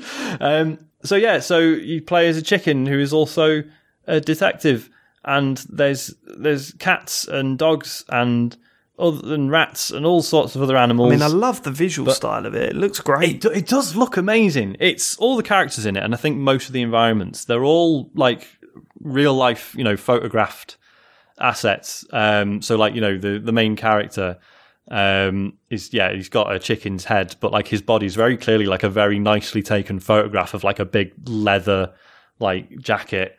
And there's loads of little nice touches, like there's like a detective who's a dog at the precinct, and he's like his sleeves are a bit rolled up and you can see all it's like dog fluff is like just sticking out there, even though he's got human hands. He's got like all dog fluff like coming out of the underneath his shirt. And a lot of like there's sort of little cutscenes between areas and stuff that are clearly like actual filmed footage, and it's really nicely done. And the voice acting's great as well. Like for what is obviously like a probably a lower budget, smaller production, like they've obviously really gone to town on the voice acting. But I do feel like the script doesn't quite they're doing what they can with the That's a script. shame. There's a lot of what I think are supposed to be jokes that don't really land. But again, it's that thing of like, am I just being like, would I be quite happily sort of smirking at this if it was just me? Am I being like more conscious because I know there's an audience? Yeah. And you basically just, so you start off and, a femme fatale arrives at your apartment with a job for you that's sort of off the books and it's all a bit seedy and you don't really know what's going on. So you're just sort of following the trail of that. But I think that the main disappointment is that there's not been like any actual detective work yet. There's not been any like solving anything or figuring anything out. So you actually have to do yourself. Yeah, it's all just been conversations, and occasionally like you'll get into a conversation which is like a little interrogation, right? And it's like, you've got a series of questions you could ask them, and and then you've got one panel on the right-hand side which is saying, like, here's what, I've deduced about their personality thus far and the sorts of questions they're going to like and the sort of questions they're not. And then you just have, like, a rating of, like, how well the conversation's gone. And maybe I just need a bit more time to dial into it, but I'm not feeling any sort of consistency there just yet. So, yeah, like, I love enough of the things about the presentation to sort of persevere with it for now, and I'm hoping that the central mystery gets a bit more intriguing. And I've warmed to some of the characters, but they've all been the side characters. I don't really like either of the main ones so far. So I'm definitely going to stick with it. It's just a few criticisms, but then also not being sure if they're as a result of streaming it instead of just playing it in my own time. So I don't know. Cool. I'm going to say something now, Sean. Oh, go on. No, go on. I was about to move off the game. Go on, Sean. Go on, James. I was going to say I could never play this at home because Chen has a visceral fear and hatred of chickens. Really? Really? Yeah, like really bad. Like, honestly, like how you feel about spiders? Yeah, That's how she feels about chickens. It really genuinely upsets her a lot. Yeah, she hates But she can eat chicken. Right? Yeah, you eat them, no problem. Yeah, I can't eat a spider. Do you eat spiders? No. Okay. Do not do that. Professionally butchered. What do you think spider meat looks like? Fuck off, Sean. Don't put that image in my head. Sorry, that wasn't me doing let's talk to, because I hate spiders as well. I wasn't poking fun or anything. I don't want to think about it. Okay. I've got a suggestion for you for your streaming series. Now, go on. This is either going to be I'm an idiot, and this doesn't fit your criteria at all. I've just got it completely wrong. Yeah. B, you've been suggested this one about 1 million times, and I'm coming in and going, what about this one? Or C, I'm a genius, and I've found a game that's so obvious but no one's pointed out. Mm-hmm. Is The Wolf Among Us on your list? It's not. I don't know if it counts, because they're not all animals, are they? Most are they not? Quite a few of them are. I thought that was the whole point. They're all animals, isn't it? Well, no, they're all like fairy tale creatures, but not necessarily animals. But there's the frog in here at the start, isn't it? There is a frog, and you do play as Big Wolf. Has no one suggested that? No, they haven't. I'm surprised. I've played most of the first one, but it was on the Xbox 360, and it was when all the Telltale games started breaking down. Wasn't there 5 episodes of that There was only one series, and then they were supposed to be making a second one, and then Telltale folded. Oh, really? I thought they did do the second one. What a shame. No, it never happened. Yeah. Okay. They are fairy tales, aren't they? Interesting. That would be a good one, because I remember that being really fun to just watch. Because that was the thing, like with Chicken Police, I was like, I don't it might not matter how engaging it is as a computer game, because I'd seen the trailers and I was like, oh man, there's loads of really cool voice acting in this. This could be totally enjoyable to just watch with everyone else, but it's just been a bit slow. You are talking to a guy that spent an hour and a half on a fishing game on Saturday night. But then at least that gives you room to entertain everyone when there's nothing going on, right? It didn't, because I thought it was going to be, I could plonk my fishing rod, set that, cast that, and then I could chat to just leave it there and chat to the chat. Yeah. But instead, you have to. It was one of the ones where you have to read it in constantly at a certain pace and hope that fish bites. So, about my third cast and not getting a fish, I was like, Oh, right. So I literally have to look at the TV screen all the time. I can't see. I mean, in between like casting, I was chatting, but it was, I don't know if that works as a stream. People seem to like it, but it was, it's, what a weird audience. Do you know what I mean? Because those games are successful. People love fishing games. But I just like, imagine playing that all the time. Really odd. Full of microtransactions as well. Do you like a green puffer jacket? Does that green puffer jacket look better than the black one you've got on? You're going to have to pay for it. it's mad. But there you go. Okay, all right. That's what we've been playing this week? That is what we've been playing. Cool. It's time for some questions. Questions. If you want to send us a question, visit tcgs.co/Dear TCGS. Someone who did that no less than 4... Right, this might be an issue with the form or the sheet or something, but this question appeared 4 separate times on different days, different times. It was hourly at one point, wasn't it? It was. And it was, this is from Nathan, and he said, which 5 guys would Sean fuck? So Nathan, if you did submit this 4 times, I know you're absolutely dying to find out. It'd probably have to be, Tom Hardy, Luke Hemsworth, not the most famous of the Hemsworths, but I thought he was very good in Westworld. Thought he was good. Is that what gets you going? Good acting. Yeah, he's the underdog. All right, okay. And then, for the other 3, it can just be potluck from, the cast of Bridgerton, basically. I thought you were going to say Kane and Rince. I was going to say exactly the same thing, Dave. It sounded like that's where he's going, wasn't it? I was hoping he was going to name like four actors or whatever, and then somebody off Kane and Rince. Leon That's Cox. just like a throw in. I would get the feeling that they'd be gentle. They'd look after you. Yeah, but it'd be fucking boring. God, I'm sorry, Kate. I like Kate and Rince, it's a joke. It's banter. Go on. Miriam Mendieta says, Dear TCGS coin operators, the beauty about your show is that every week listeners are given a glimpse into your wonderfully mad world. However, with the recent release of Hitman 3, I thought I would take that literally. Which of your homes would make the best Hitman level for listeners to play? Oh, this is the easiest one to answer. Is it? Go on. Yeah, James Farley. His home is pretty much the second level in Hitman 3. That's true. He just lives in one wing of a exactly palatial. Oh man, I bet there's murder mysteries going on in that house 24/7. Definitely, yeah. Do you know what I mean? Yeah. Easy. The first puzzle is Easy finding out which answer wing that. of the house he lives in. Yeah, a 2-bedroom flat in a block of flats is not going to make for a good, good Hitman level. It's just not. There's nowhere to hide, for example. If you get caught, are you in the front room? No, well, then you're in the bedroom. Yep. There's nowhere. If there's a place to hide in this flat, then we should know about it because we've got so much shit that we need to put somewhere. Mine would be pointless.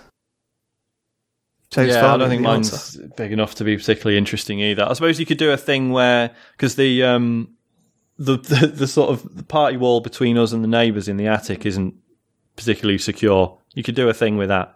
If you can sneak into next door, get all the way upstairs into the attic, that'll give you access. Yeah, but can you imagine? Obviously, but what about you might regret saying that, Sean. Yeah. I just. I'll just wake up one morning, someone stood at the foot of my bed. Oh mate, I'm a big fan of the show. Just wanted to say hi. But that sounds fun. Yeah. But you're not going to have if you did James's, you'd have to get into the gated community initially, try and get the code for the gate. Yeah, and then you've got to sneak in past the BMWs, under the Range Rovers. It's a 4-mile hike to the front door. It's yeah. James Farley's the answer. And when you get there's no fucking internet. Absolutely appalling. Right. Gary Onions, which I hope is his real name, says, Hi lads, I've been wondering on what you guys think about review formats. I often think that the rush to complete a game and then get it written up for a deadline is just getting more and more unfeasible. An 8-hour short game may be perfect for this, but a 100-hour epic will just burn anyone out. My case in point for this is Assassin's Creed Odyssey, which I took a year to fully complete. If I was asked to review it, then I would have been rather negative on it after a weekend's worth of play. The game mechanics are admittedly not that deep, and the story is drawn out, but I ended up playing it in about 30-hour blocks in the year. Do you mean 33-hour blocks? Yeah. No, I think he means like... No, actually, I don't know what he means. 3 30-hour blocks in the year. So at 3 points in the last year, he went, do you know what, I'm going to spend it. I feel like another 30 hours on Assassin's Creed Odyssey. Anyway. Go to bed. No! I've got another 7 hours to go. And I thoroughly enjoyed it. After about 30 hours, I was ready to play something else, but always went back. In the end, it lasted me a whole year and proved great value for money. I'm just wondering on your thoughts on this, as the industry often throws last week's games in the bin a month after release. I think a lot of writers are acknowledging this as a problem now as well. Especially because like the fee for reviewing a game is not it doesn't take into account how long the game is. No. And there are a lot of games that if you were to if it's like a 80-hour plus game, if you factor that time in to the as worked hours, then you end up on like less than fucking minimum wage by the end of it. And like, obviously there's the argument. It's like, but if it's a game you like, you'd have played it anyway. And it's like, but not necessarily in the way you would have liked to. No, exactly. So going back to the original question though, and this is, it's probably harsh to talk about or whatever, but I don't, what do I think about review formats? I don't know what it is, but growing up, I used to love reading reviews, love them. And now I don't. And I don't think it's me that's changed. Mm-hmm. I just think some of the reviews that I've read recently, maybe it's the style of writing, maybe it's the focal point of the reviews. Like each review is trying to say something that's not about the game. And it kind of puts me off reading those reviews, you know what I mean? There's a lot of sort of admitting that the idea of producing like a robust critique of something in a week before it comes out is just an intentionally flawed thing, and you're almost better off sort of talking around it a bit. But you can't tell me this wasn't going on back in the day. No, true. Like even when games are like way more obtuse than they are now. Yeah. Where you really struggle to get through to the end because it's just fucking bizarre. Like now, I don't know, I read a review and it's all about me, I had this experience, and it's like, okay, just tell me about I don't know, maybe that's unfair. Tell me about the graphics. How many levels it got? Give me a percentage. Get me your thoughts of the graphics and reduce that down to a percentage, then add those percentages together and give me a total figure at the end, because that's how I want my games reviewed, please. You see that, because I really like that sort of semi-anecdotal experiential stuff, but it does rely on it relies on me knowing and liking the writer. That's the wrong thing today. Anecdotal stories about what happened to you when you experienced the game is one thing, but it's always taken out of that and compared with other things, either within their life or other media that they consume. That's when I go, it's not about you. Like, and again, that's unfair because some people like that writing style. It doesn't click with me, and as you say, like I get all my sort of opinions, I take them on board from podcasts now. And if I hear one podcast raving about a game, I'm like, I'll listen to another couple, see what they think of it first. And if everyone's raving about it, I'm like, okay, I'm interested now. But, and that changes as you play. Like, as you play, your opinion of a game changes. It can stay the same if you loved it from start to finish or hated it from start to finish or whatever. But listening to podcasts for me is so much better because you're hearing them as they're playing that game. Yeah. And if they are continuously going, it just gets better, then you sit up and listen. But if they go, it just really falls off a cliff, this one, or they stop talking about it completely, that actually maybe you can sort of gauge the buzz easier as well. Yeah. You can gauge how much of that person's opinion is being caught up in the hype and how much of it is legitimately because what they've experienced is really good. I mean, this is why I see. I kind of agree because I don't really enjoy reading reviews that much either anymore. Because I think the things I find more interesting are like retrospectives when they like look back. At, like in Edge, they do that. They do the time extend stuff. Yeah. Where it's like it's kind of like a review in a sense, but with more context of like what was going on around when this has been developed and that sort of thing. That I find much more interesting because I feel then you can get like a better idea of something, or maybe look at something that you hadn't considered before. But yeah, I mean, especially the length of games, I do think it's a problem because, I mean, you remember Days Gone? I mean, I've talked about this before, but that was a very long game, like a very, very long game. And I think it was perfectly possible to get an opinion on that game within 20, 30 hours or whatever. But then the feeling of it changes quite considerably after you've sort of been playing for sort of 60 or 70 hours. And I don't know how that can come across in a review if you haven't had time to do that, to like play it through in that sort of way.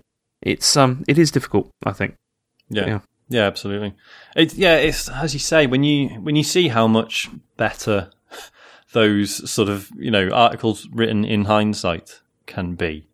Yeah, and I'm not having a go at reviewers at all. I'm increasingly starting to think that trying to produce like a fully robust critique of something that will stand the test of time in a short space of time before people have got their hands on it. I think I'm sort of erring more towards thinking that is just like an inherently flawed way of doing things. Yeah, but it's not going to change because that's the business. The business is get as many clicks as possible, and in order to do that, you need to be there when the embargo drops. Yeah, your review needs to be up. Yeah, and it'll more never and more stop. The bigger sites now are saying, review in progress or whatever, and putting that stuff up, which is fine. Yeah, but you can't take away that. Have you heard such and such gave it a 10 or they gave it a 4? It makes you want to go, I've got to read this. Yeah, and that's the problem, isn't it? It's the nature of the business. And certainly, like I feel better, having done writing in the past. Like, I am so much more comfortable doing a weekly podcast where you can say one thing one week and then feel the fucking opposite way the following week. And correct yourself, And no one can really have a go at you about it because that's just the nature of beast. Yeah, I also feel more comfortable hearing more than one person talk about the game. Yes. Than just hearing one person talk about a game. You know what I mean? 100%. We've had difference of opinion on games we both loved. James, like when it comes to The Last of Us, for example, we had a bit of a row about how that game ended, and it was I think that's important to listen to. Although they wouldn't have listened to it because it was on a spoiler cast. At the end of a spoiler cast, you would have ruined the whole game for yourself. But you know what I mean? It's I think it's for me personally. I've gone off of written reviews for a bit. Never know. I might get back into it when I find a writer that I really enjoy again. But I've struggled. I've struggled in recent years to sort of sit down and consistently read reviews. Same. Okay. So now that we've shat on all games journalists, Dan Coote says, given David's looking for a PS5 and there's still no Xbox exclusives since the Series S/X launch, do you regret your launch console purchases? Absolutely not. Same. I was thinking the other day, I fucking love that Series X, I really love how simple it is to just turn it on. I play it every evening. And all right, I'm not playing an exclusive game on that console, but I am playing some games that load lightning fast. Hitman the other day, I was in the middle of a mission, then I got an invite to go and play Rocket League, so I played Rocket League for a bit, woke up the next morning, played Donut County all day, then went back to Hitman, and it was like, quick resume, boom, you're back in that middle of that mission, exactly where you left off. And I was just like, oh God, this is so good. It's so good. It runs, is silent, which is also a big thing for me. It's me doing what I was doing on my last Xbox, but with so many quality of life touches, like how smooth everything is, the share button, the increased frame rates on pretty much everything I'm playing, going back to old games and games that, like, for example, Forza Horizon 4, where you would very rarely change your car in the middle of the map because you know the loading time would just be a pain in the arse. Yeah. You just do it now without thinking because it takes 2 seconds. Like it's all that stuff. I'm really, really happy with my Series X. It feels really solid, and all right, it's not had that fresh feeling and oh my god, I'm playing something that I definitely couldn't have played on the last gen. It hasn't really bothered me too much because I've just been using it without thinking about it. You know what I mean? Yeah, absolutely. And just feeling like I imagine going back to an Xbox One, Xbox Series X or whatever. An Xbox One X. Going back to the previous console, I think it would be one of those situations where you're so used to this now. If you went back to the old version, you'd be like, oh my god, this is taking forever. I'm well happy with mine. You know, like in the run-up to the Series S and X coming out, I was a bit like, but I've got a good PC that can play most of the Game Pass stuff.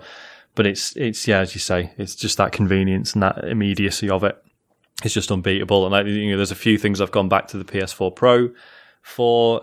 So I did the Monster Hunter World episode of Cane and Rinse the other week.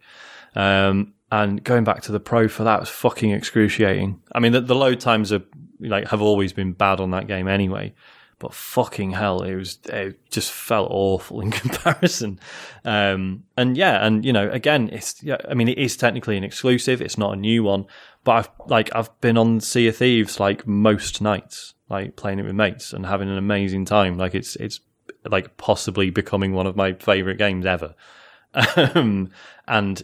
I had it on PC, but it just would not have been the same. It's that ease of access has been amazing. Obviously, I'll feel more justified when there is a big, cool exclusive. But yeah, just having it as this tiny, cheap, or relatively cheap Game Pass box has just been brilliant. How about you, James? Yeah, I mean, I completely agree. I mean, I don't regret either of them at all. I mean, I don't regret the PS5 maybe slightly because of the noise that my one seems to make, but in general, I'm happy with the fact that I can continue playing the games I've been playing, and there's a few ones that have come out that I've been interested in. But the Series S has been the real surprise because I do really love it. I think it's a fantastic machine, as I said before. It's just so nice, and it's very, very good. Yeah, no regrets. A quick question. Actually, one question. Why do you play Call of Duty on your PS5 when all your friends are playing it on Xbox? Right, okay. Here's why. It's because sounds ominous. No, it's because this is a nuisance, and we had a whole thing with this on last Friday night because the voice comms are messed up, and that's what I was going to say. Annoying. Surely it's just easier to play it on the voice you just jump in a party and stuff. So the series, no, because that's the thing. Because I even tried using, the mobile app. Yeah, you just use that. Yeah, of course, yeah. Yeah, it doesn't work very well. It's terrible. Like the sound quality is really bad and all that kind of thing. Yeah. No, the reason is because the PS5 I've got in one room that I'm like streaming from, like using that because it's connected to like the Ethernet and all that kind of thing. But the Series S is on a different TV, and at that time, like my daughter was sleeping in the room where the Series S was, so I couldn't use that at the time. So I was like, okay, well the solution to this is going to be, I'll try and do it on the PS5, but it didn't work. It was dreadful. Right, so I'm just going to have to move it this time. Second thing, what was that stuff you were telling me about Sony using different parts and stuff, and that's why that's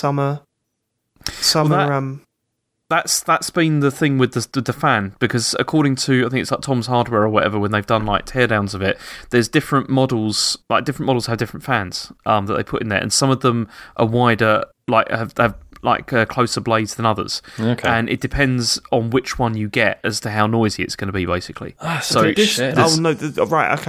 fan, the extract fan. Yes, so there's no way that you can know when you buy it which of those you're getting. Like, you might get lucky and get one which has got the fan which is fine, or you might get not so lucky and get one where the fan is a bit louder, which is irritating. Why the fuck would they do that? And I mean, don't get me wrong, by the sounds of it, it's not a problem, because, once you've got a game on, it's not, when James is talking about it being a bit noisy, it's not PS4 Pro noisy. Like, when I'm streaming, you can't hear it. Like, it's not noisy like that. It's just... But it's the same thing as... like, Microsoft did the same thing with... They did with the original Xbox.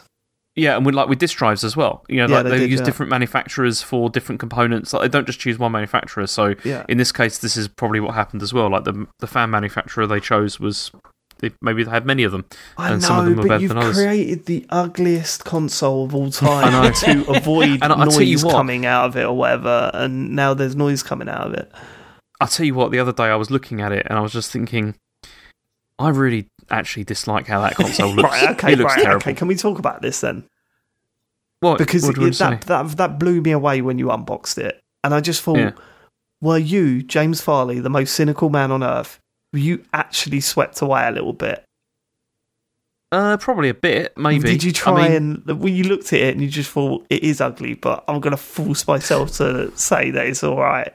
No, I think size-wise, the size isn't the problem. I still don't think the size is the problem. It's just how it looks. I think the just size don't is like the part design. of the problem, isn't it? Well, yeah, maybe it's part of the problem, but it's also I'm not that keen on the design. Well, I just because don't what think I it will looks that say great. is, if you take that design and scale it down to the size of a Series S, I do still you think think it that wouldn't would look that good. no, it wouldn't look Nah. like that good, but it'd still be okay, wouldn't it? Because it'd be little. Bit less daunting. It's that big. I mean, mean- I much prefer the sort of the minimalist design of like the Series X and the Series S. I think they are really like there's nothing to them really if you think about it. But Yeah, it just, I mean, and I'd rather have that though. To be clear, I still look at the Series X and say, actually, that is not a good looking console. Like, it isn't. It's, you know, where I've got it, it's out on show or whatever. You just think it just looks awkward, to be honest with you. It looks worse laying down. Okay, it looks terrible laying down. And I've got mine upright, but but the series like S, I look at that and I think, yeah, it's Diddy and everything, but I really don't like that big black disc on top for some reason. And I'm sure it's fine, and some people are okay with it, but I look at it and just think it just looks odd to me. So yeah, I don't think any of the consoles look as good as last gen's consoles. You know, the original PS4 I think looked fantastic. I wasn't so keen on the Pro, but I thought the Series X was a really good looking console. Sorry, the One X. The One X was a really good looking console. But yeah, none of these look good.